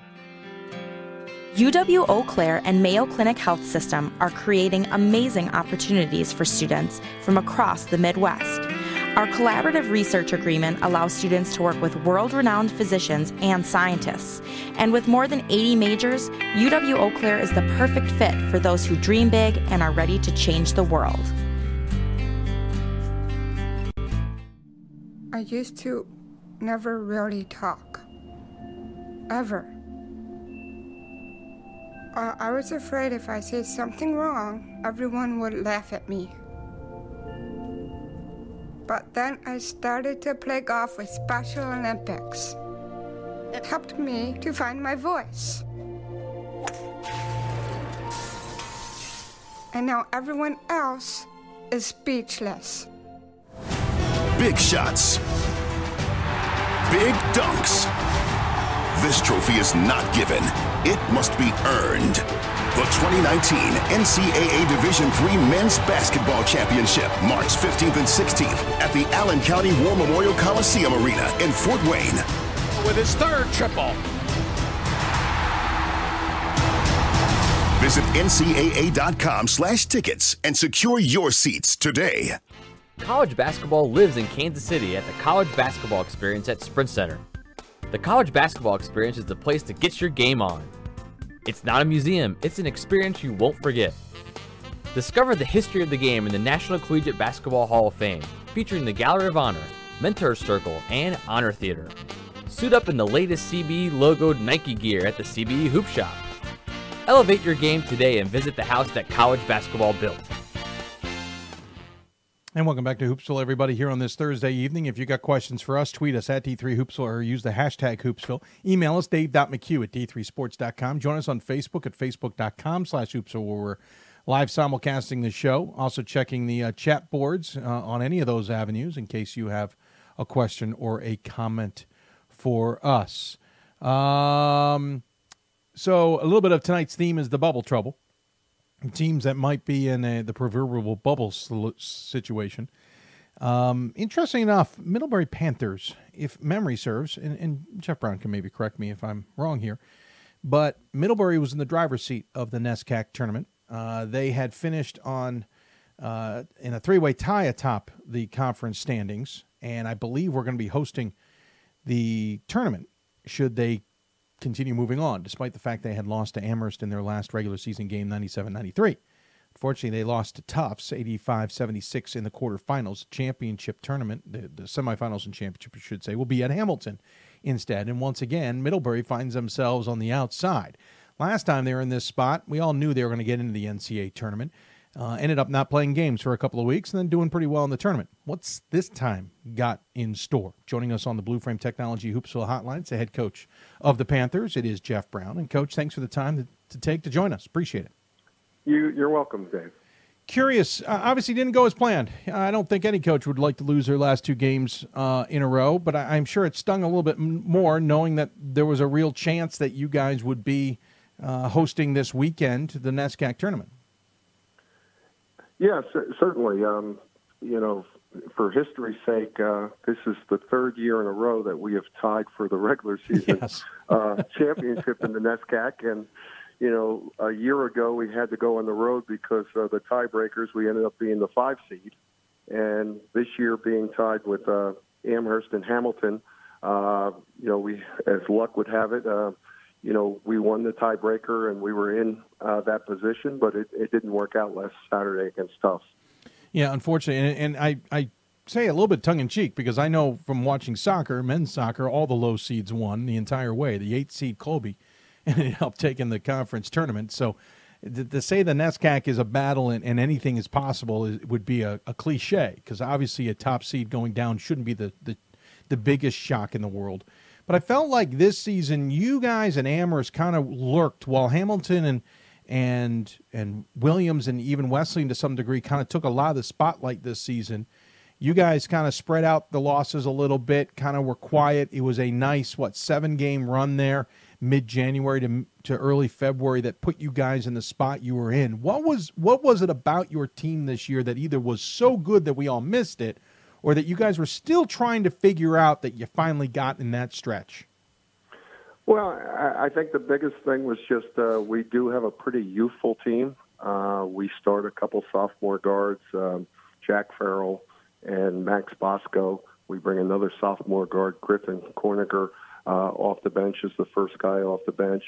So I think, it was just a thing of really maturing and just, as a unit, playing some guys extended minutes who hadn't played that much, the previous year. Interesting enough, Corniker was also starting at one point, was he not? It was almost a decision that you guys made to have him come in as your sixth man that seemed to be the turning point to some degree. Whether it's him, the sixth man, or the guy who's starting, whatever the case may be, that decision seemed to kind of spur you guys a little bit. Yeah, I think it did, because Max Bosco provided a lot of punch for us off the bench, and when we moved him to the starting lineup at the start of each half, we had a very talented offensive group on the floor and also finishing games and so forth. But we were fortunate to win some close games during that stretch and really try to build an identity, and I think the change did help us a little bit.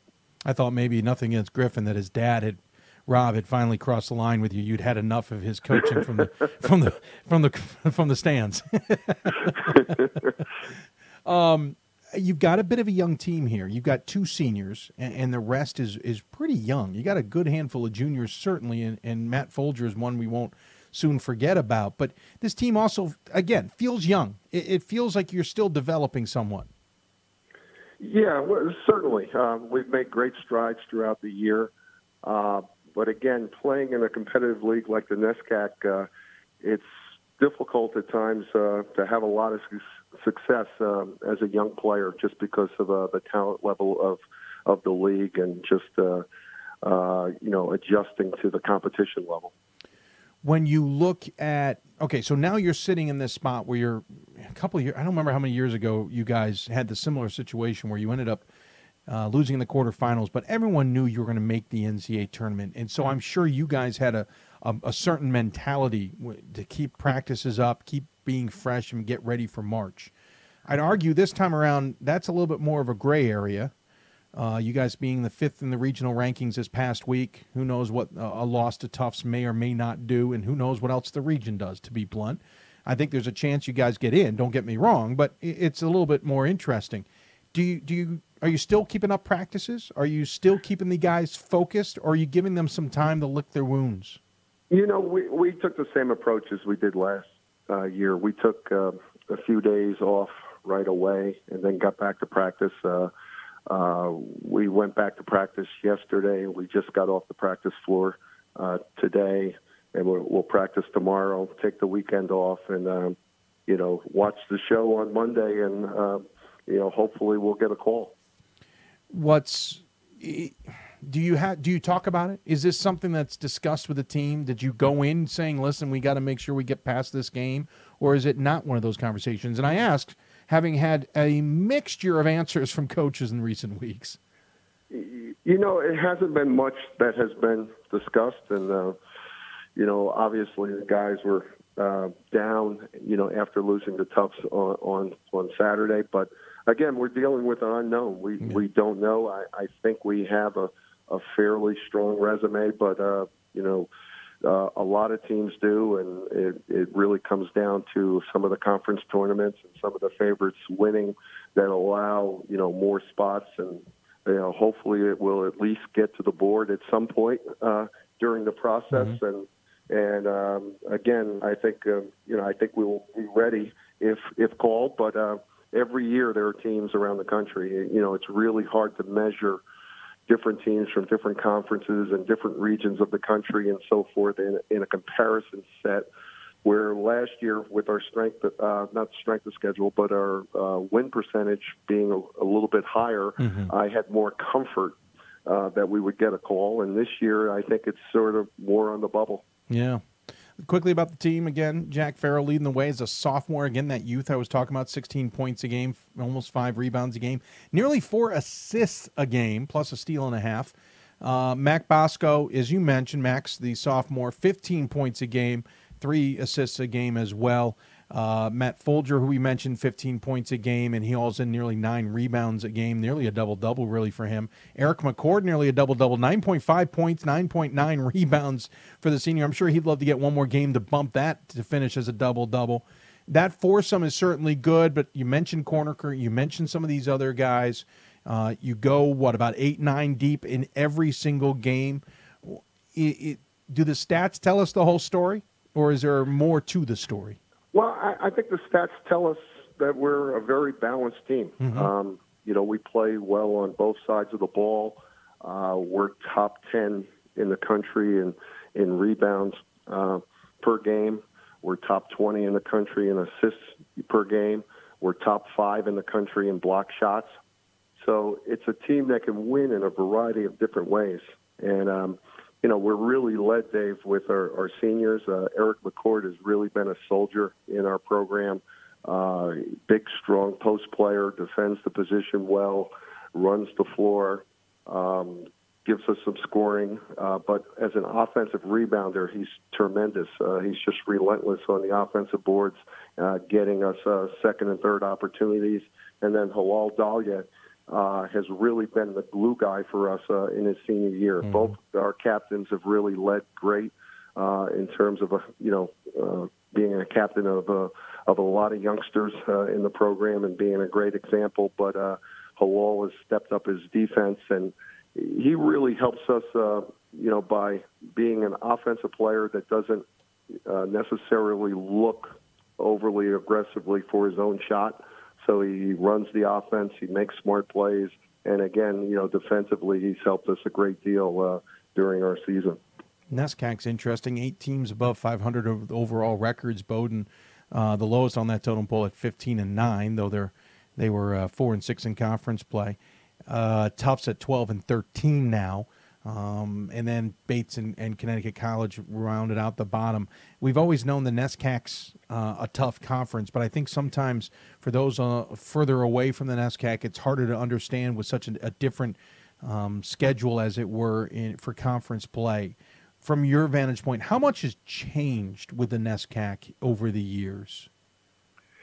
The balance of the league. When I first started coaching in the NESCAC, Dave, it was Williams and Amherst, and sometimes Trinity getting into the mix, but there was really a big gap, and a lot of times the first place team might go undefeated or have a loss. 2 years in a row, got teams tied for the top of the league have had 3 losses out of the 10 games. So it just really speaks to, 8 teams, within 2 games, of the conference schedule, and again, just really, really competitive athletics in the NESCAC. One concern I've heard from a few is that in a few years, just the way the NESCAC starts practices and schedules, and the way the Division III season now starts, and way you guys don't start to the weekend before Thanksgiving, about 2.5 weeks of the season is going to be done and dusted by the time you guys tip up for the first time, and that out-of-conference opponents might be are harder to find, or at least quality ones. Do you have that same concern? Are you looking that far ahead at what you guys need to do? Because you have to find so many games, especially you guys, because you don't even have the secondary games like the little 3 and the main 3. Yeah, that's been my biggest concern, is just the overall scheduling. It was interesting this past summer in June, I was left searching for 5 games, and I came up with an additional road game in Philadelphia after already having Swarthmore on our schedule. I was able to schedule Pitt Bradford and Hilbert in Bradford, PA, and Buffalo, New York, and they're not exactly around the corner for us. So it's always been a concern in terms of how to put together our schedule, and I've always felt that having a challenging non-league schedule to go along with the NESCAC grind is really important for our team to develop and to really improve. And it's really become very, very difficult in recent years to put that schedule together. Is it getting to the point that maybe the conference needs to re-examine things? To be honest with you, as a conference, we really haven't looked at adding additional games probably for the last 12 to 15 years. Mm-hmm. Years ago, we had some discussions, and it didn't lead very far. So I'm not confident that, we're going to go to a double round robin or a split where you play half the league one additional time. It doesn't seem like there's a lot of conversations heading in that direction. Does it almost have to be a moment where everybody sees the light before that happens, or do you think that can be something that's seen a little bit further in advance to keep you all from being in a bit of a bind?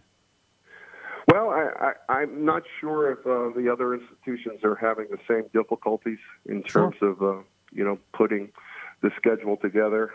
I do know that when I get on the scheduling board, there's usually some NESCACs searching because we have to find 14 non-league games. Yeah. So that's a little bit of a challenge.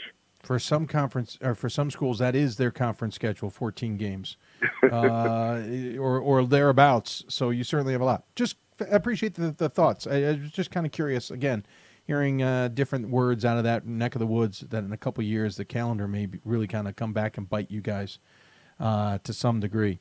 Coach, appreciate the time you took to join us. We'll look forward to seeing if we see your name on Monday's show, more importantly, if we even select it on Sunday's show.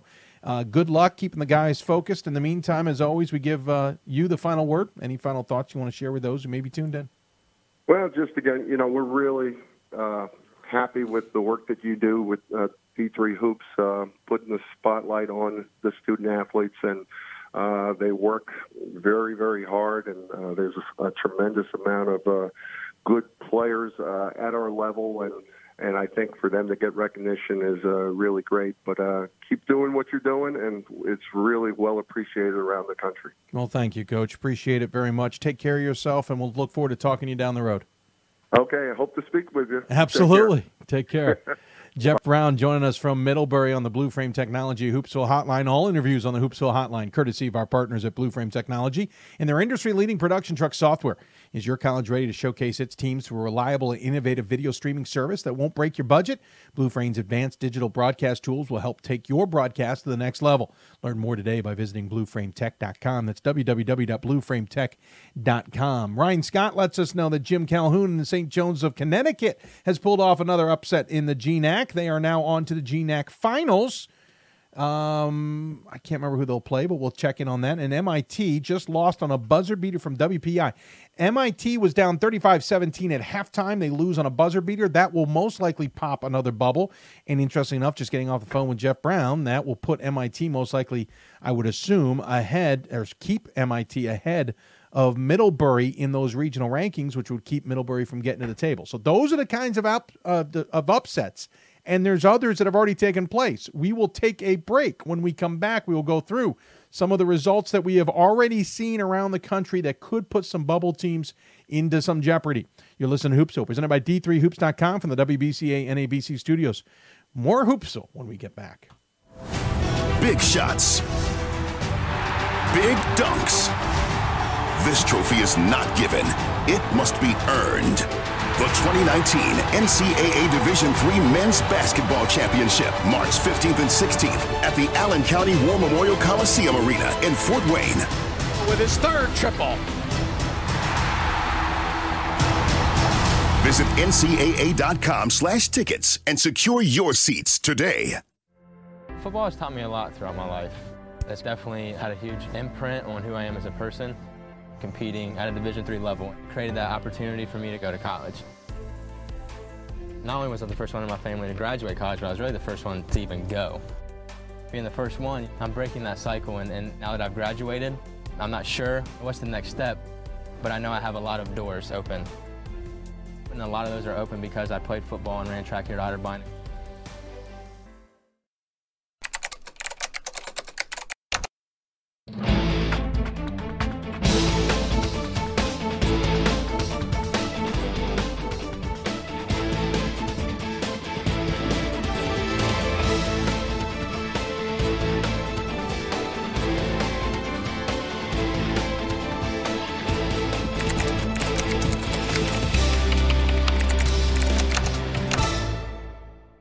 The love of the game. But for those of us who are Division III student athletes, it's more than that, a lot more. Sure, the game is important, but as we work so hard to build both mind and body, it's more about team. That is why NCAA Division III teamed up with Special Olympics, and in giving the gift of sport to those for whom it seemed an impossible dream, we are working to make this a better world. Help us keep that dream alive. You can make a difference. I'm a Division III student athlete, and I know how powerful words can be. The term gay doesn't mean stupid, lame, or less than. So I pledge to speak up if I hear the term gay used in a derogatory way or any other homophobic terms. If you can play in Division III. I'm a Division III student athlete, and my teammates unconditionally accepted me as part of their family. So now I pledge to do the same for others. If you can play in Division III. We are the coaches of women's basketball. We are leaders and teachers, dreamers and winners. We are professionals who conduct ourselves ethically and with integrity. We place the education, safety, and well-being of the athletes we coach above all else and teach them the fundamental values they need to succeed in life. We are coaches united for the good of our game and those who play it. We are the WBCA. Welcome back to Hoopsville, everybody, here on this Thursday evening. Bubble troubles we're talking about, and that trouble is already popping up. I'm your host, Dave McHugh. If you got questions for us, tweet us at D3Hoopsville or hashtag Hoopsville. Email us, dave.mchugh@d3sports.com. You can also join us on the chat rooms, whether in Facebook or YouTube. Bill, I see your question. Hang on, I will get to it. We were talking about upsets already taking place. Ryan giving us that information. Let's see here. Nichols ends up winning, so that saves a bubble for now, but Capital has lost, or looks like they're going to lose. We got to update our scoreboard, by the way. There we go. Hit a little refresh here. Nichols ends up winning 87-79 to save that bubble for now. On the men's side, we mentioned MIT going down to WPI. MIT was down 35-17 at halftime. Outscored WPI 36-20 in the second half, but it wasn't enough. According to WPI, Colin McNamara drained a 14-footer to beat the Horn as the fifth seed defeated the top seed. MIT lost 55-53 in the semifinals. That will pop a bubble. Bill asked, what do Middlebury and MIT losses mean to the LEC teams, Little East? Could the Little East get two teams into the dance? Here's why I'm going to say no. And here's why I'm going to say that. One of those teams is losing.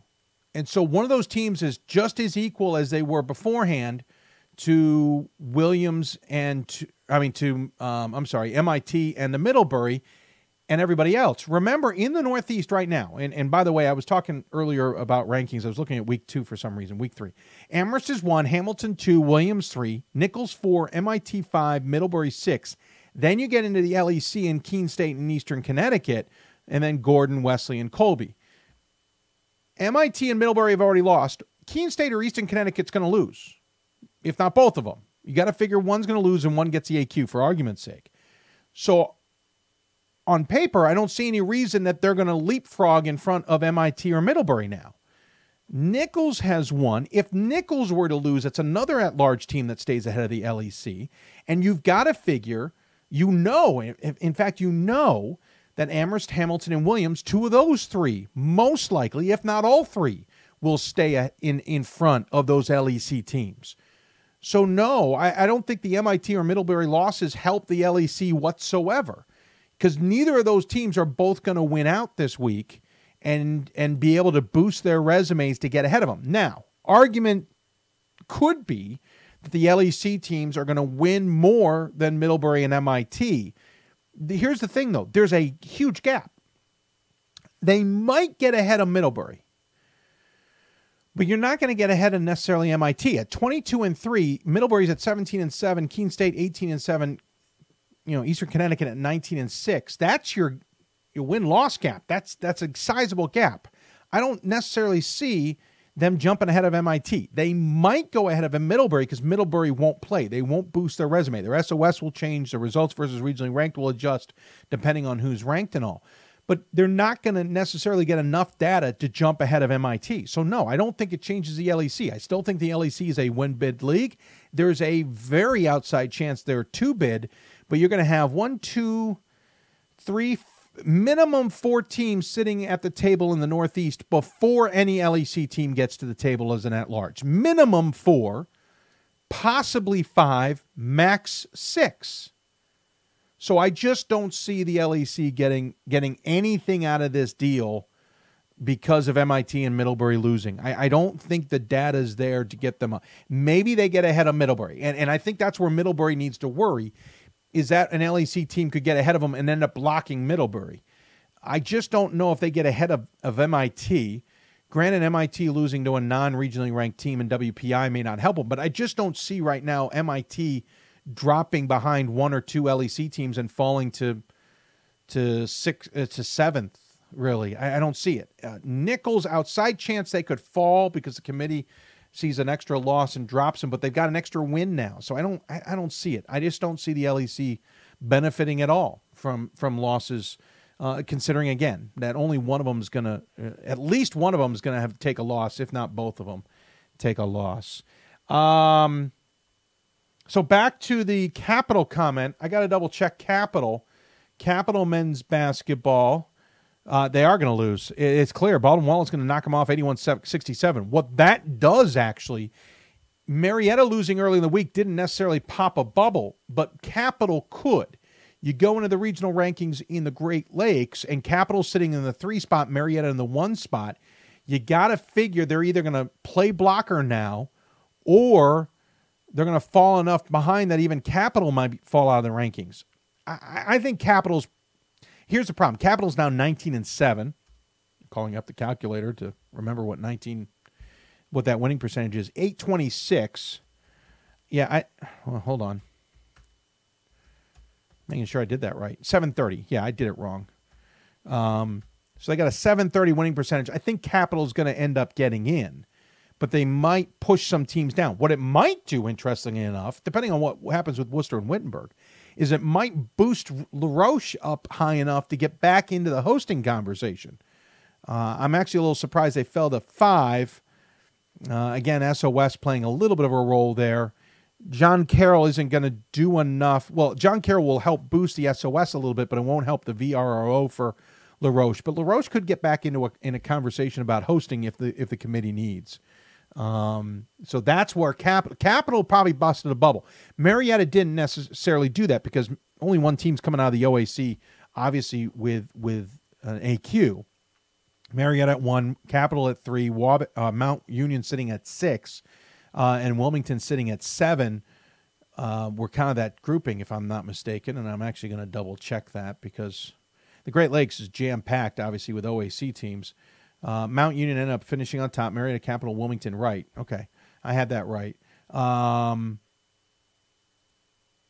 trying to see.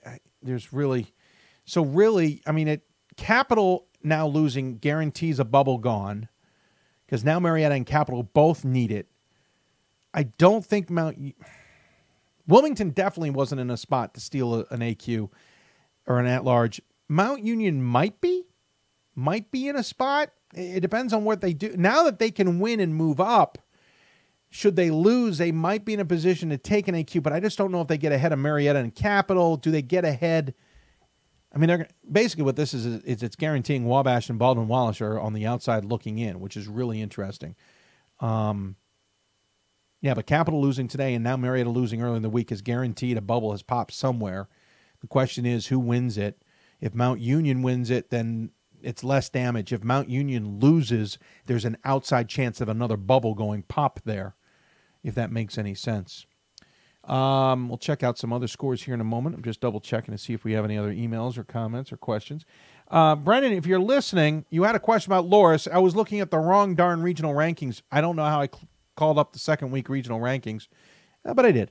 Loras is in the 3 spot in the West regions. I still think they need to beat Dubuque, because here's the thing. If they lose to Dubuque, there's a good chance that St. Thomas and St. John's move ahead of them. One of them, let's say for argument's sake, stays ahead of them because of an at-large. One of them goes in as an AQ. And I think that you enter the opportunity for Pomona-Pitzer to get ahead of them, too.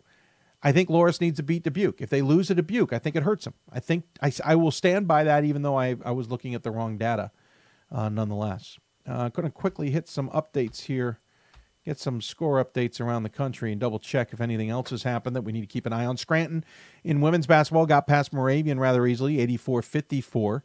DeSales got by Kings, 71-56, so no bubbles being popped there. Looking through the rest, Christopher Newport got past Mary Washington in women's basketball, so that will keep things, intact. Southern Virginia got past Salisbury, bringing the Seagulls season to an end in women's basketball. Marymount got past Immaculata. They will not get the Pool B. St. Thomas is going to have that wrapped up and done and dusted, but Marymount stays in the at-large conversation at the very least with that win. Babson women losing. I don't think that's going to really shake up anything off the top of my head. Babson sitting in the 7th spot in the Northeast region. Mass Dartmouth's behind them. I suspect Babson will now fall behind Mass Dartmouth. That might allow Mass Dartmouth to maybe get an at-large opportunity, but I think Mass Dartmouth's got to win that conference too. I don't think the LEC is a multiple bid league this year in men's or women's basketball in any way, shape, or form. By the way, my mother's watching. Hi, Mom. She didn't realize the message was going to come right to me. Pressure nonetheless. Appreciate it. By the way, so the other question that came up on the men's side was the Central, and I misspoke about Wheaton, and I got to go back to that Central region. So Wheaton is still in the 3-hole. No, I'm going to stick with what I was saying. North Central in the 4-hole. You just can't. What I had La Crosse higher. That was the second week rankings. You just can't let La Crosse get into that conversation again. If Wheaton loses, they're now 19-7. I can't get my calculator to work. I think Wheaton's probably okay to get in. If they lose, I think it's dangerous. Well, they'd really be 18-8, wouldn't they? 692 winning percentage. The real challenge is Mike Schauer is on the national committee. It would remove him from the national committee while they're discussing him. That would be a challenge, to say the least. That would be unfortunate. I think Wheaton gets in. North Central, I think, has got to win that, certainly. You just don't want La Crosse to get into the conversation, plain and simple. If La Crosse splits them or gets ahead of them, there's problems. Here's the thing. What I'm noticing here is that clearly other data is coming into play here, and we got to see how that other data would change things up. Stevens Point's got a 6-point lead on Oshkosh at the midway point. Randolph-Macon defeated Randolph rather easily. Of course, Randolph-Macon defeating the formerly known as Randolph-Macon Women's College, 79-42. So the top dog in the ODAC stays alive, which is good. St. Thomas Augsburg just getting underway here right now. That's a game you should keep an eye on. Augsburg looking for the upset. We mentioned the upset already at WPI over MIT. That's going to pop a bubble. St. John's has an easy lead right now on Bethel. Bethel only scored 18 points in the first half. And we mentioned Capital losing. Nichols came back to win that one against Western New England. That's a big win. Checking to see if there's any other games that finished that will affect the rankings. Well, W&L lost to Virginia Wesleyan 69-77. W&L, while it had an outside chance of, well, they were 4th on the men's side, and they now take a loss. I think W&L just played themselves out of the tournament, which is unfortunate.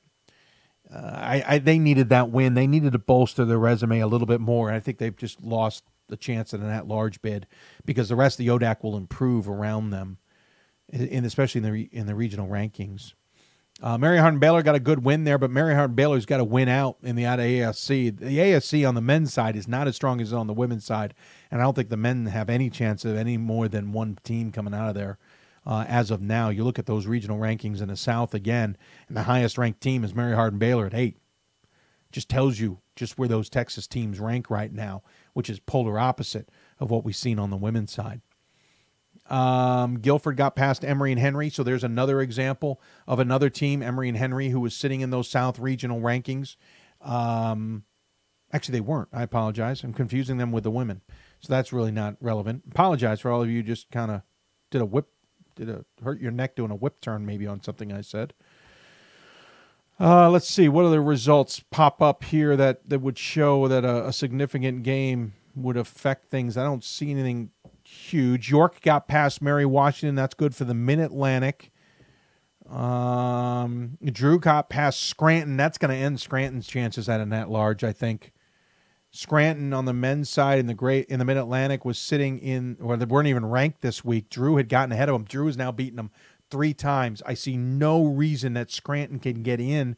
They had a 508 SOS at the beginning of the week, or at the time the data was done for the regional rankings. That will slightly go up, but not by much by playing Drew. And now they pick up a 6 loss, and they're not even ranked now. Scranton out of the tournament. The Landmark will have one team. It looks like it will be Drew. And by the way, it's going to have to be the AQ, and Drew at least wins that game. Emerson brings Springfield's season to a halt. Talk about a tough season for Springfield. By the way, since I bring up Springfield, tip of the hat to their athletics department. Sent some nice mementos to us as a thank you. I appreciate it. We will try and maybe don one of those mementos at some point. Springfield men's basketball had a lot of high expectations from a lot of us. Finished the season 11-15.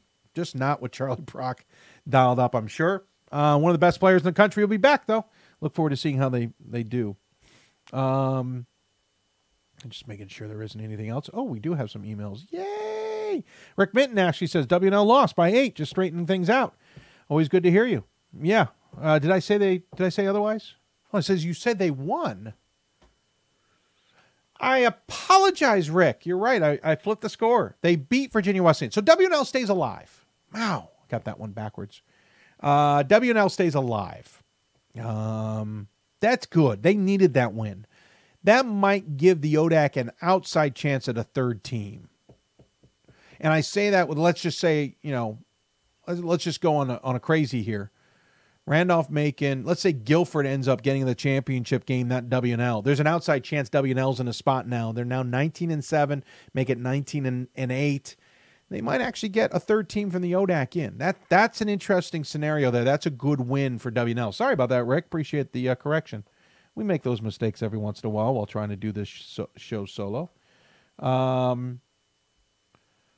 Yeah, the top seed in the NEWMAC, as we mentioned, Babson women losing. I think that might hurt their chances of an at-large. Trying to go through the rest of this. I'm more trying to figure out how I flip the scores. Mount Union brings John Carroll's season to an end. We kind of hinted at that earlier. John Carroll finishes 13-14, though they were playing well late with wins over Wilmington and Marietta at the end of the season, but lose to Mount Union. And I think John Carroll will be tough to play next year. Maybe a retooling season this year. But Mount Union, securing a maybe, like I said, that's improving their resume, getting them in better shape. But all of what I'm saying tonight could change with games later tonight, could change with games Friday, Saturday, and Sunday. And when we get here Sunday, it's going to be crazy. SUNYAC get one team in or two this year. I'm on the thought, Tim, that SUNYAC only gets one in. Plattsburgh's in the best shape. I think Oswego's got to win and Plattsburgh gets an at-large. I'm just not that confident in it because the numbers out of the East are not that good. Whoops. Apparently the rankings from the NCAA are not working. Great. I'm going to go into our favorite man's numbers. Let's see what he's got. He's got Plattsburgh with a 527 SOS, a 540 non-conference SOS, 6-5 versus regionally ranked opponents.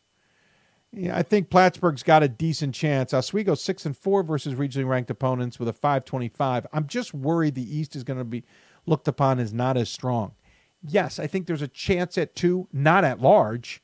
If both of them are at large, I think there's a problem because that adds losses that makes them both minimum 20-6 or 21-6. But that's as far, by the way, as the East goes. There's an outside chance, Tim. There's an outside chance. The problem is the more bubbles get burst by better teams, the less likelihood. Will you make an NCAA Finals prediction or Final Four guess after Selection Monday? Probably not. I am on the broadcast crew for that Final Four, and I don't want anybody thinking I've got some point of view in mind that dictates how I'm going to call a game, even though it's completely irrelevant. So I probably won't make a Final Four prediction. However, what I may do on Thursday's show is I might have a bunch of others submit their Final Four predictions and run those. I just got a text. NCAA site taken down tonight at 9 o'clock for maintenance before the weekend. So that's why we can't see those numbers, except for our friend who's got them, crunching them on his end. His are pretty accurate. Not got a lot more left in us here, boys, but if you got more questions, send them our way. We'll try and answer them as soon as we can. Looking around to see if we've got some more. Yeah, as they said, the inaugural season of the program, the 7th-seeded St. Joseph's of Connecticut are headed to the GNAC Championships on Saturday under head coach Jim Calhoun and Glenn Miller. USJ top 6 seed St. John's. St. Joseph's of Maine, 91-86 on the road after upsetting number 2 Suffolk on Tuesday. So, yeah, congratulations to them. And looks like they'll play Albertus Magnus. Albertus Magnus defeated Emmanuel 104-93. Yep, they'll host that title game. So St. Joseph's will come home from Maine, get ready to take on Albertus Magnus down in Connecticut. That'll be a short drive for them. Another score, Elizabethtown defeated Catholic in women's basketball. Not that that really changes up too much of anything, to say the least. Last call for questions. If you got them, send them our way. We'll do a programming update here momentarily, and we'll just double-check a couple more scores to make sure we see how things are going. So programming update Sunday. We'll be back on the air at 6 o'clock Eastern. We will talk to some teams that have either punched their tickets or are at large with bubble hopes. Those will be intermixed throughout the show. We'll also, something new, we'll talk to each committee chair briefly in a pre-taped interview before their weekends get crazy, but we'll run them on Sunday to remind everybody of how this all works. Also, what they've been dealing with this season in terms of rankings, especially on the men's side. Remember, getting rid of that SOS win-loss metric, which I actually kind of support. Talking to them about that transition and not trying to go too deep because we don't need to go in the weeds. If you really want to go in the weeds on that, go back to our marathon show. But also, what are they expecting to try and pull off or do or execute or whatever with the bracket? What are they trying to do with the bracket? What are they trying to do when it comes to hosting and all that jazz? Remember, women have priority the first weekend. So it's an odd-numbered year. Women, so if there's 2 teams, say Amherst, Oshkosh, or 2 off the top of my head, St. Thomas possibly, there's some others. Women, if they want to host that weekend, then the men have to find another place to send that pod. It does not mean necessarily that they will immediately go to the next team that's got the highest ranking and have them host. It's really about where can they move that pod, because you don't want necessarily the next highest team. It could do more damage to the bracket, to be honest. It's easier if they can to move the pod and maybe move one team just as a result of that, still treating that top ranked team as a top ranked team. But it's also complicated depending on where all that takes place. In the second weekend, the men will then have priority. So if the St. Thomases, the Amherst, the Oshkoshes of the world continue to move on, and they're both in a hosting opportunity again, now the men would have it the second weekend. That's in odd-numbered years. So there you go. I hope that answered that question. We'll be on the air at 6 o'clock on Sunday. Then a reminder, 12:30 Eastern Time on Monday, the men's bracket will be announced. I'll be involved with that. Looking forward to it. I think this is the 4th or 5th year, to be honest. Lost track. Then at 2:30 Eastern Time on Monday, the women's brackets will be announced. You can get all that information at d3hoops.com. And then on Monday night at 7 o'clock Eastern Time, we will be back in the chair to break down the brackets and talk to the committee chairs and hopefully some other coaches who have popped into the rankings. And again, not to disappoint any of you out there, but I probably will not be making a Final Four prediction on the men's side. I might make one on the women's side. I'm not involved in the broadcast on that side, but I may do it there. Speaking of Final Four, City of Salem, City of Fort Wayne, want to thank them for coming on board and being sponsors here, advertisers with us. Don't forget, you can get tickets for all of those Final Four locations, both at Roanoke College for the women in Salem, Virginia, and, of course, at the Allen County War Memorial Coliseum in Fort Wayne on the men's side. In fact, you can get your tickets at muspartans.com/NCAA, muspartans.com/NCAA to get your tickets on the men's side. We'll double-check the women's side, but I think you can go to Roanoke College Athletics to get your ticket information there. You can also get your ticket information on NCAA.com. They have that information there. We will have that information ourselves on the website. So just double checking. Another game to keep an eye on tonight on the men's side. Whitman's taking on Puget Sound. That's one game. But Whitworth taking on Linfield. Whitworth's got to win that game, folks. They have got to get to the title game, especially against Whitman. That game's coming up at 10 o'clock Eastern Time. You can watch it. I would suggest you do so. Whitworth has got to beat Linfield. I'm not that convinced they can, the way they've been playing of late. And this is a team I thought was one of the better teams I had seen in a number of years. So that might tell you a lot. In the WIAC, would La Crosse and Stevens Point play if I already saw that one. I apologize. Would La Crosse and Stevens Point if they play in the championship? And again, I don't think so. I think La Crosse might have a good chance, but Stevens Point needs to win to get in. Plain and simple. Double checking any other. By the way, Stevens Point does lead Oshkosh 37-27 with 15:50 remaining in that game.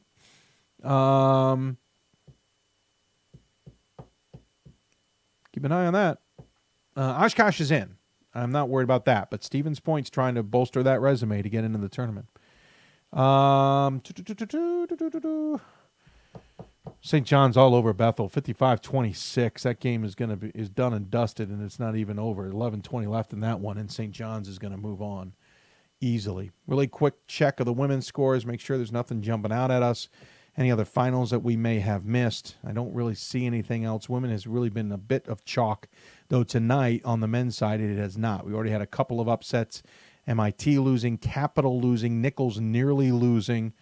Those games certainly not going their way. Roanoke's got a lead on Lynchburg right now. There's another one that's late in the first half, almost halftime. It's an 8-point lead for Roanoke. Both teams trying to get into the tournament.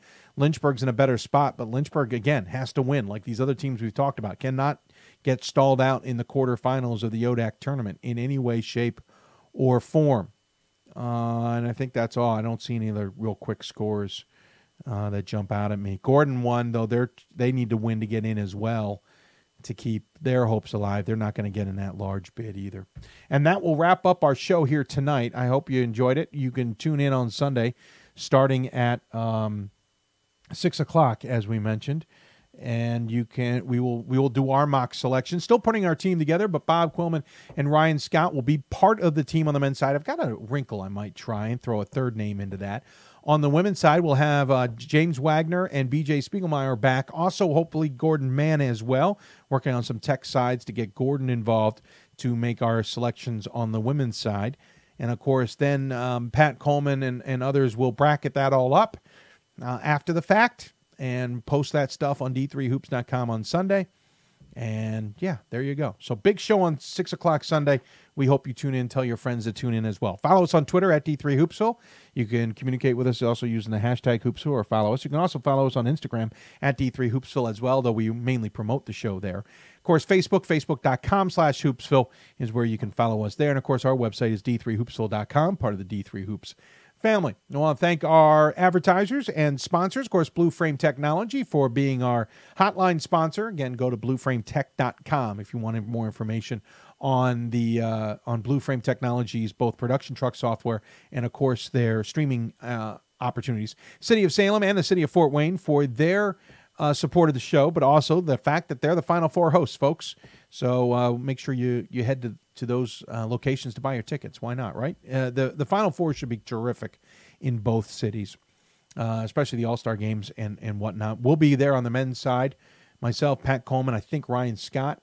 On the women's side, Gordon Mann, at least. I think there's maybe another name or two we'll throw in there at some point down the road. Of course, I want to thank National Association of Basketball Coaches and the Women's Basketball Coaches Association as well. We'll have another center court segment next week. Got some ideas, believe it or not. Even with the NCAA tournament continuing, got some ideas to continue that. And then, of course, I want to thank D3Hoops.com for their support as well. That'll do it. Thanks for tuning in, everybody. I want to thank our guests who appeared on the show. Of course, they include Cameron Hill at Trinity, Kristen Carrott at Cedar Crest, and Jeff Brown at Middlebury. And I want to thank the sports information directors, Justin at Trinity, Leroy at Cedar Crest, and Dane, especially at Middlebury, for their help in putting this show together and getting our guests on the air. Also want to thank Don Stoner at Augsburg for helping out with the Augsburg sound with Booker Copeland earlier in the show. Appreciate his effort, and WCCO for allowing us to run their story as well. There you did. Buttoned it up. We're done and dusted. You've been listening to Hoopsville, presented by D3Hoops.com from the WBCA and ABC studios. If you want to talk about Division III basketball, you've got to listen to Hoopsville. We'll be back on the air Sunday at 6 o'clock Eastern. Thanks for tuning in, everybody. We'll see you on Sunday. Good night.